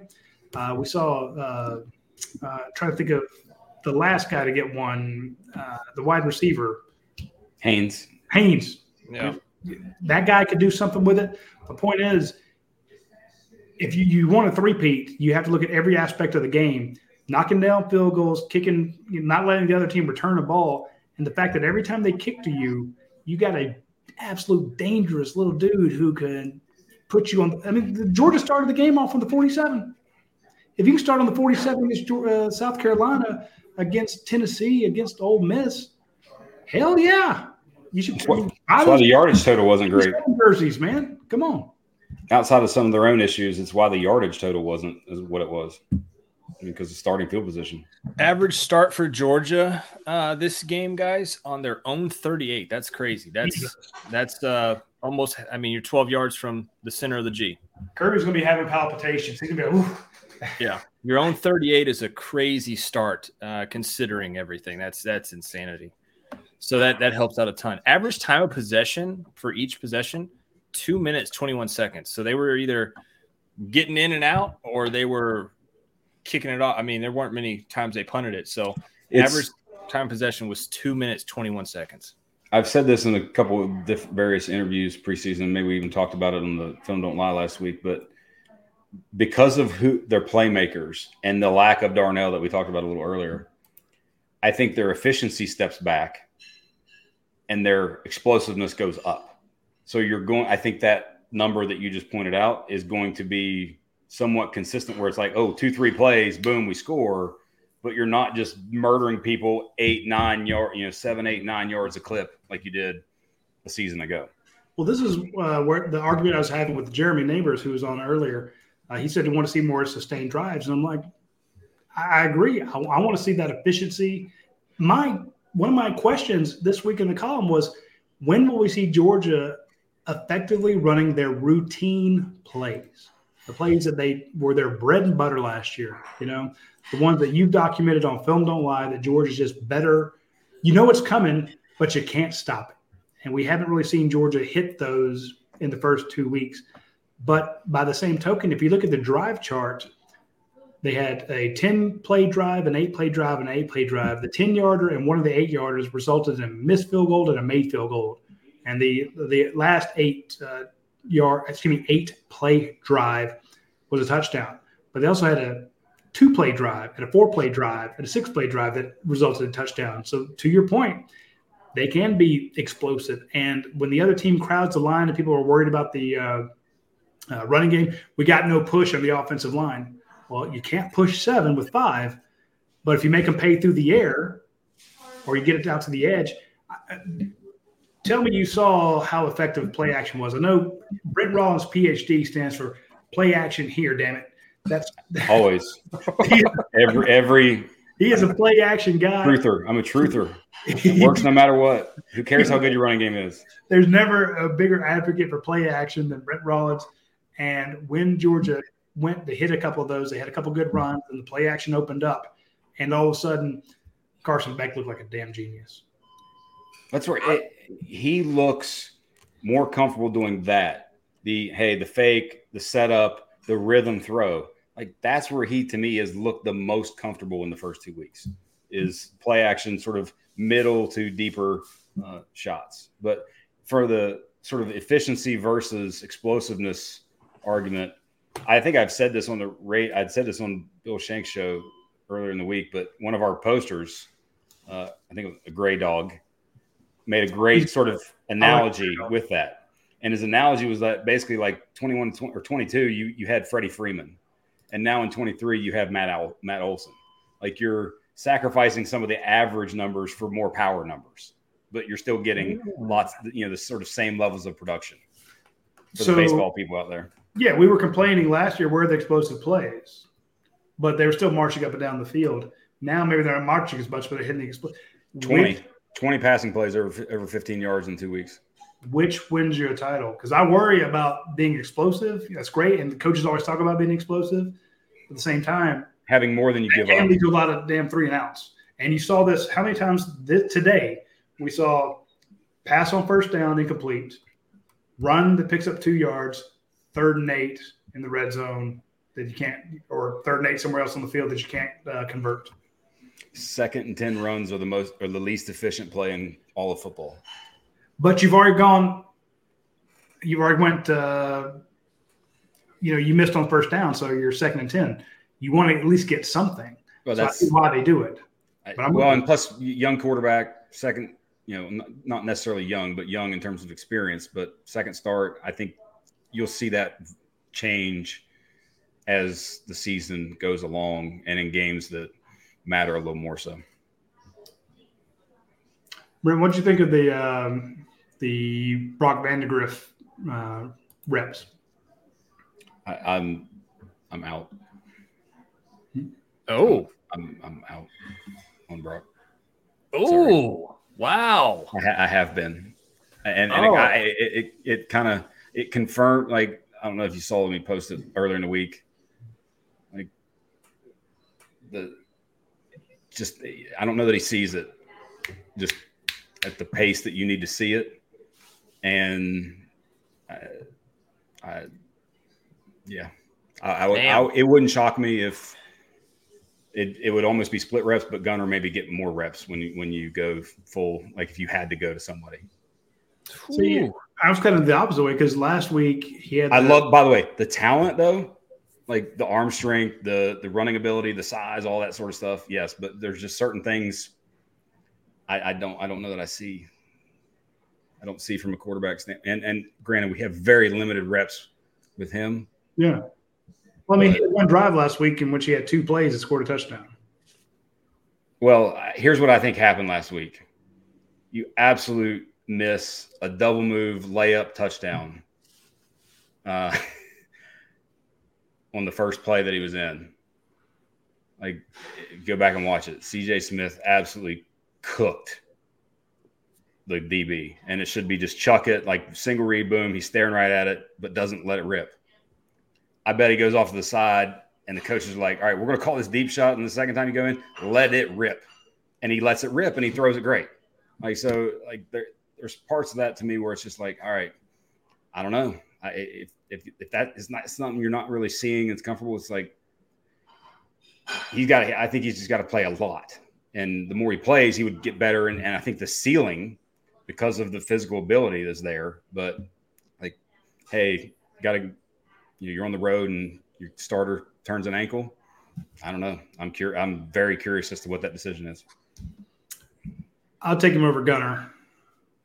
I got no problems there. I think the running ability is real. I like Gunner. Don't get me wrong. Again, this is what I said. I want to go back to something because it can sustain offense. The running quarterback part of it you can sustain offense with that. That's my point. I don't know if I can find them back in here. Maybe we have way too many comments, but the person is asking about what is your thought, week 2 about Carson Beck. How do you feel about him? And here we go. Go back to nope. Sorry, give me a second here. Go Mountain Man. Still not confident in Carson Beck just yet. I think that's fair. I got in trouble for saying this on the radio in Atlanta. I said Georgia had 3 good quarterbacks, but not an elite quarterback. I'm still of that same mindset. Nothing against Carson, but do you feel that if he was down 2 scores to Ohio State, he has the moxie to bring you back? Not once, but twice. You don't know the answer yet. We don't. And you're not going to. Do you feel that way with Gunner Stockton? I don't know. Like, I have no clue. Feel that way with Brock Vandegrift? I don't know. I like that Carson has the cerebral mindset, the arm to see what's going on, to make some of those throws. He was to me, felt more accurate today. I think you're going to rate him pretty highly. He had a few misses last week. I thought he was better today. At one point, he's sitting in like 80% completions. Fantastic. Well, the biggest thing for me the way he can run, holy crap, the way Brock Vandegrift can take off. If you have a guy that just needs to distribute the ball to weapons and give you that threat of run, I'm like, man, Brock could be the guy. But maybe he's not as experienced as Carson. Again, good, but not elite. Gunner, young, maybe takes a lot of chances, gunslinger. Good, but not elite. So, or I'll just call them great. They can be great. But do you fear them like you do some of the top quarterbacks in college football? And right now, I'm like, no. I mean, well, that's a TBD. Exactly. We don't know. Yeah, we don't know. I don't think we will know until it gets. No, I think at Auburn's going to be real because the environment's real. It is. Like, that environment's real. After they lose to Cal tonight, it's going to still be a good environment. Still, the environment's real. And Hugh Freeze is always going to have, something to make it interesting early, because that, like, over 4 quarters, the talent will win out. But early, the environment and you might have a little bit of adversity to face early. But no, I think he's done well for what he's been asked to do in the first 2 weeks, and just keep going until you see that level of adversity and how he responds. All right, now you know what you got. Very fair. I mean, I don't even know that we'll know then. That's just so. On that note, after my, as Jermaine calls it, hot take with the fire thing, I will bust out. So, all right, Brent. We'll see you, fellas. Appreciate you, my man. Folks, when you get a chance, go to check out the front page of UGAsports.com. Check out Brent's thoughts and observations. It's one of the best pieces we have each week. He is one of the analysts at Pro Football Focus. They grade all the players. They will, if you want to get a subscription to Pro Football Focus, it's a good idea. You can go in and see how many times Georgia was in, cover 3, how many times they brought a linebacker on a blitz, how many times they were in nickel. The quarterback analysis of where they throw to on the field, left third, middle third, right third, plus 10 yards, plus 20 yards, plus 30 yards. Just those graphs to me are worth the subscription alone. And this is a guy who works for them. He breaks down film for us at Film Don't Lie. So we always like to say, okay, Brent, you just watched the game. What did you see? And his Film Don't Lie, his Film Don't Lie pieces are great, but his post-game thoughts and observations are a must-read on the front page of UGAsports.com. Let's go around the league here, Radi, as we do. Notre Dame 45 over NC State 24. They were close at the half, seemed to pull away. Clemson finally pulled away from Charleston Southern 59-17.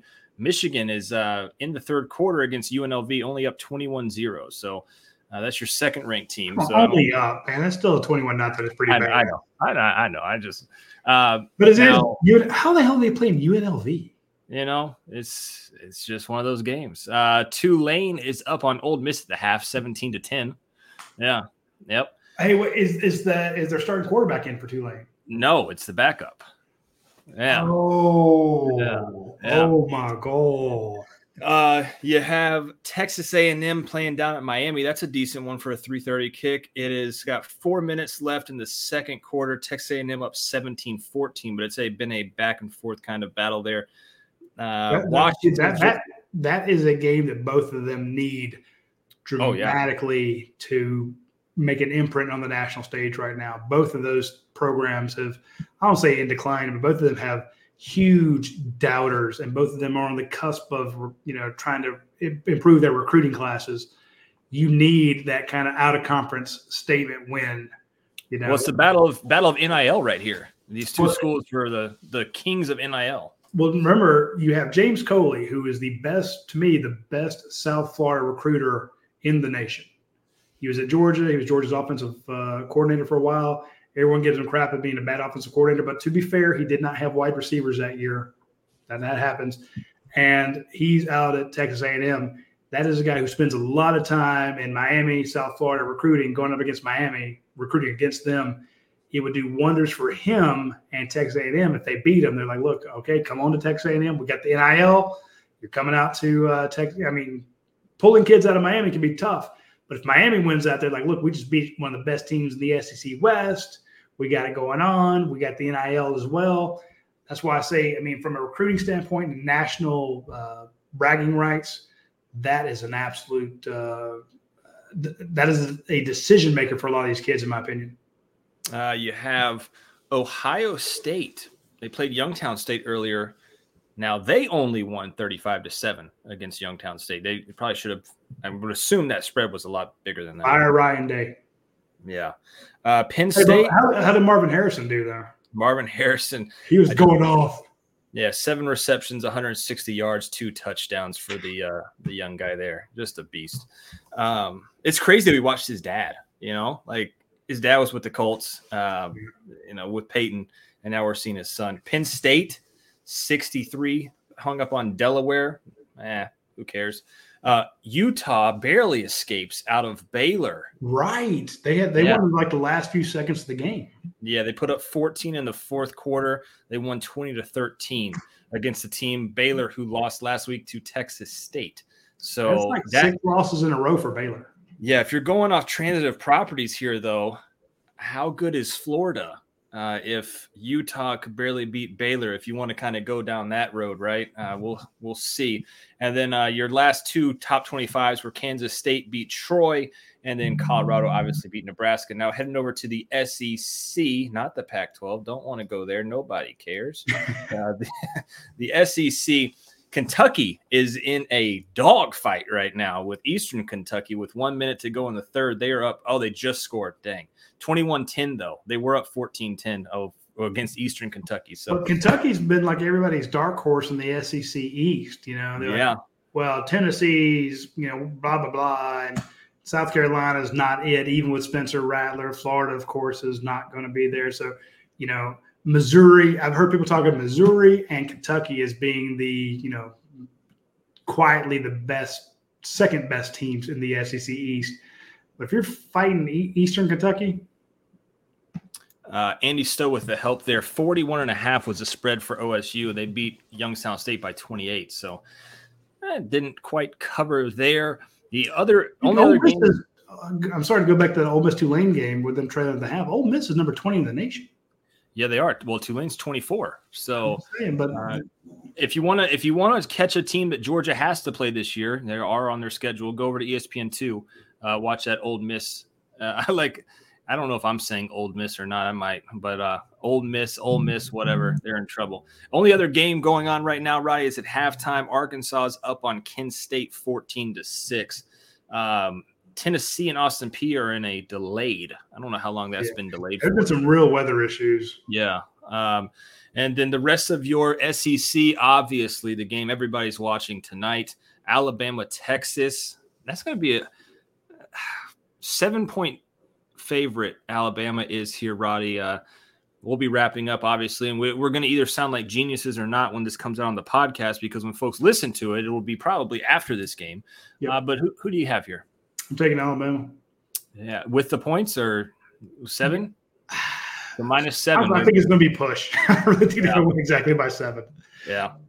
It's just my I was asked this on 92.9 on Friday morning. Like, who do you want? I'm like, I'm taking Nick Saban versus the field. And it's really easy to take the field versus him. But I'm like, here's the thing. And by field, I mean his former players or his former coaches. Oh, yeah. You can go – to me, if there's a streak out there, and I think he went, 22, 24 and 0. It was a long time before he lost to Jimbo and then before he lost to Kirby. But I'm like, it's still – you look for something to tell you what to do. I mean, which way to lay your money.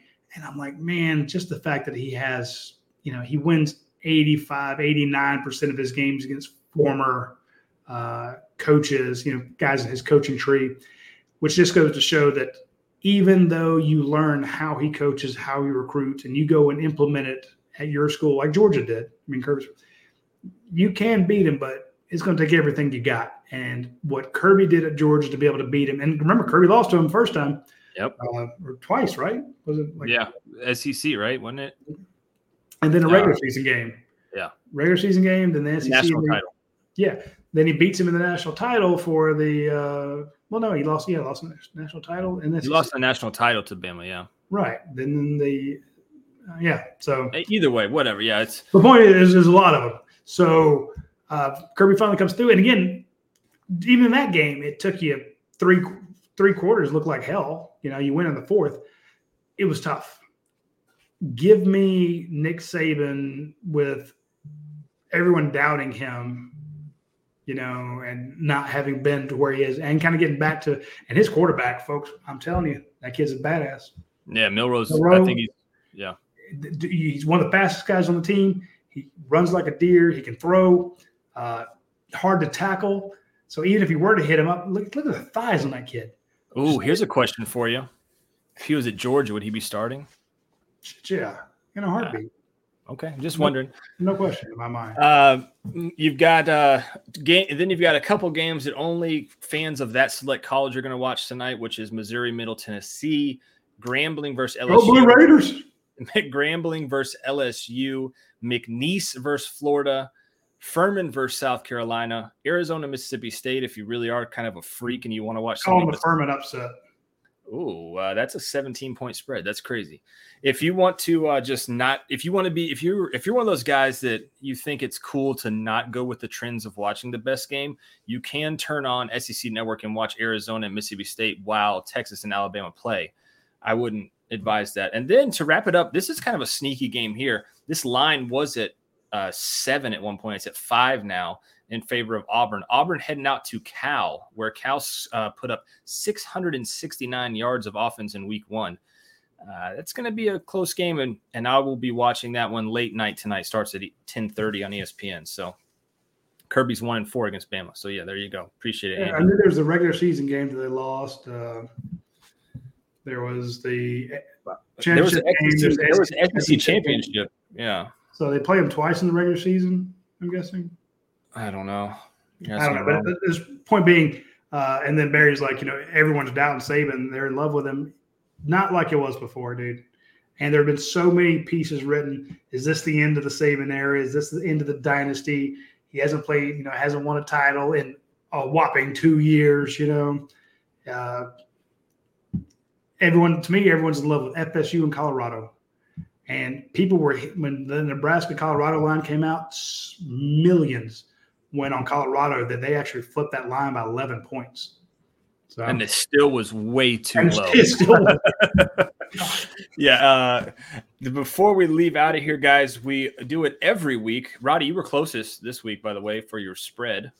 Really? Yeah, you were very close. I think you were either 1 point off or half a point off. So congratulations on that. Next week, I think they already have the spread out, but it was a beginning spread at the beginning of the season was, I think, 25.5 for this Georgia game next week. It is a CBS kickoff versus South Carolina. What's your spread, boss? 22. I'm going to go 27 and a hook. So give me 27.5. I think it goes up a little bit. I don't trust in South Carolina too much. So, well, 22 is a weird one. I can say 21.5, Yeah, 21.5 will get you there. Yeah. So guys, Radi, you got anything else you need? I want to give a quick helmet sticker before we get out of here. Oh, yeah. Let's start helmet stickers. Yeah, you're right. Makai Muse, obviously, I thought he played lights out. I thought Dylan Bell played great. You got to give one to Carson Beck. Complain about it, but this guy had a very good game. When you're sitting at 75, 78, 80% completion rate for most of the game, and you had 2 touchdown passes dropped, y'all got to take care of him a little bit better than there. On defense, the feet see Smile Munden back doing what he does. I thought he got one, but Chris Miller on the interior, I thought Chris played really well. And Tyke Smith, again, we kind of mentioned him last week. Tyke back. That was pretty good. And it's going to sound weird, but Chaz Chambliss for getting that rebound. Malachi Starks had the interception, but the fact that you could see an oblong ball hit a round calf, bounce backward to an outside linebacker for him to catch it, just on sheer dumb luck. You got to give Chaz Chambliss a helmet sticker. Reminded me of how we used to play. We called it curveball back in the day. Each of you would stand on. We were poor, so you had to find things to do. Each of you would stand on the opposite sides of the curb and get a ball and try to hit the curb and let it bounce back to you and catch it all in one motion. And that's exactly what happened when it hit the back of that leg and bounced as a weird angle back. I think you named all of them. The only other one, Malachi Starks, I think, deserves probably another helmet sticker. So a standing helmet sticker for him? He's got 2 in a row now. If he gets 3, I think he gets like a golden bone is what we'll call it or something. Yeah. I don't know. Maybe not a golden bone. That's kind of kinky, but whatever. We'll come up with something. Also we should give one to Dominic Lovett because last week he looked good. He was 4-4, 4 targets, 4 catches today. Yeah, he looked good. He led the team in receptions. Also, maybe a helmet sticker to Mike Bobo, getting 12 receivers action. Spreading 12? Yeah, spreading the ball out to 12 different guys. You had 8 different rushers. So a lot of hands to feed. When you have a big program like this, 4 and 5 stars want to eat. They want to be targeted. You in this era of keeping kids around with the transfer portal, you've got to get them involved. Congrats to Coach Bobo for getting 20 players the ball, whether it was through receiving or rushing. Now, some of those are doubled up, obviously, but a fair amount of guys touched the rock today, which you always want to see when you're playing a team that you're paying to come play you. So with that being said, I guess I'll get us out of here, boss. For UGAsports.com, this was the Postgame Overreaction Show, Ball State edition. We hope to see you next week, and maybe the game will be a little bit closer. Radi's predicting 21.5. I'm at 27. So, naturally it'll fall in between at 24, and we'll see what happens there. Folks, catch all of the shows here on YouTube. We've got a ton of content for you. And do not forget to head over to UGAsports.com. Great articles up from Brent Rollins, Anthony Dasher, Jed May. You can see Catherine's photo gallery and much more over there. So again, before you head out, also hit that like button for us, guys. It helps us out a ton. Reach this video to other dog fans. With that being said, I'm Paul Maharry. That's Radi Nabulsi. I'm trying to find the outro here. There it is. Take care, guys. We'll see you soon.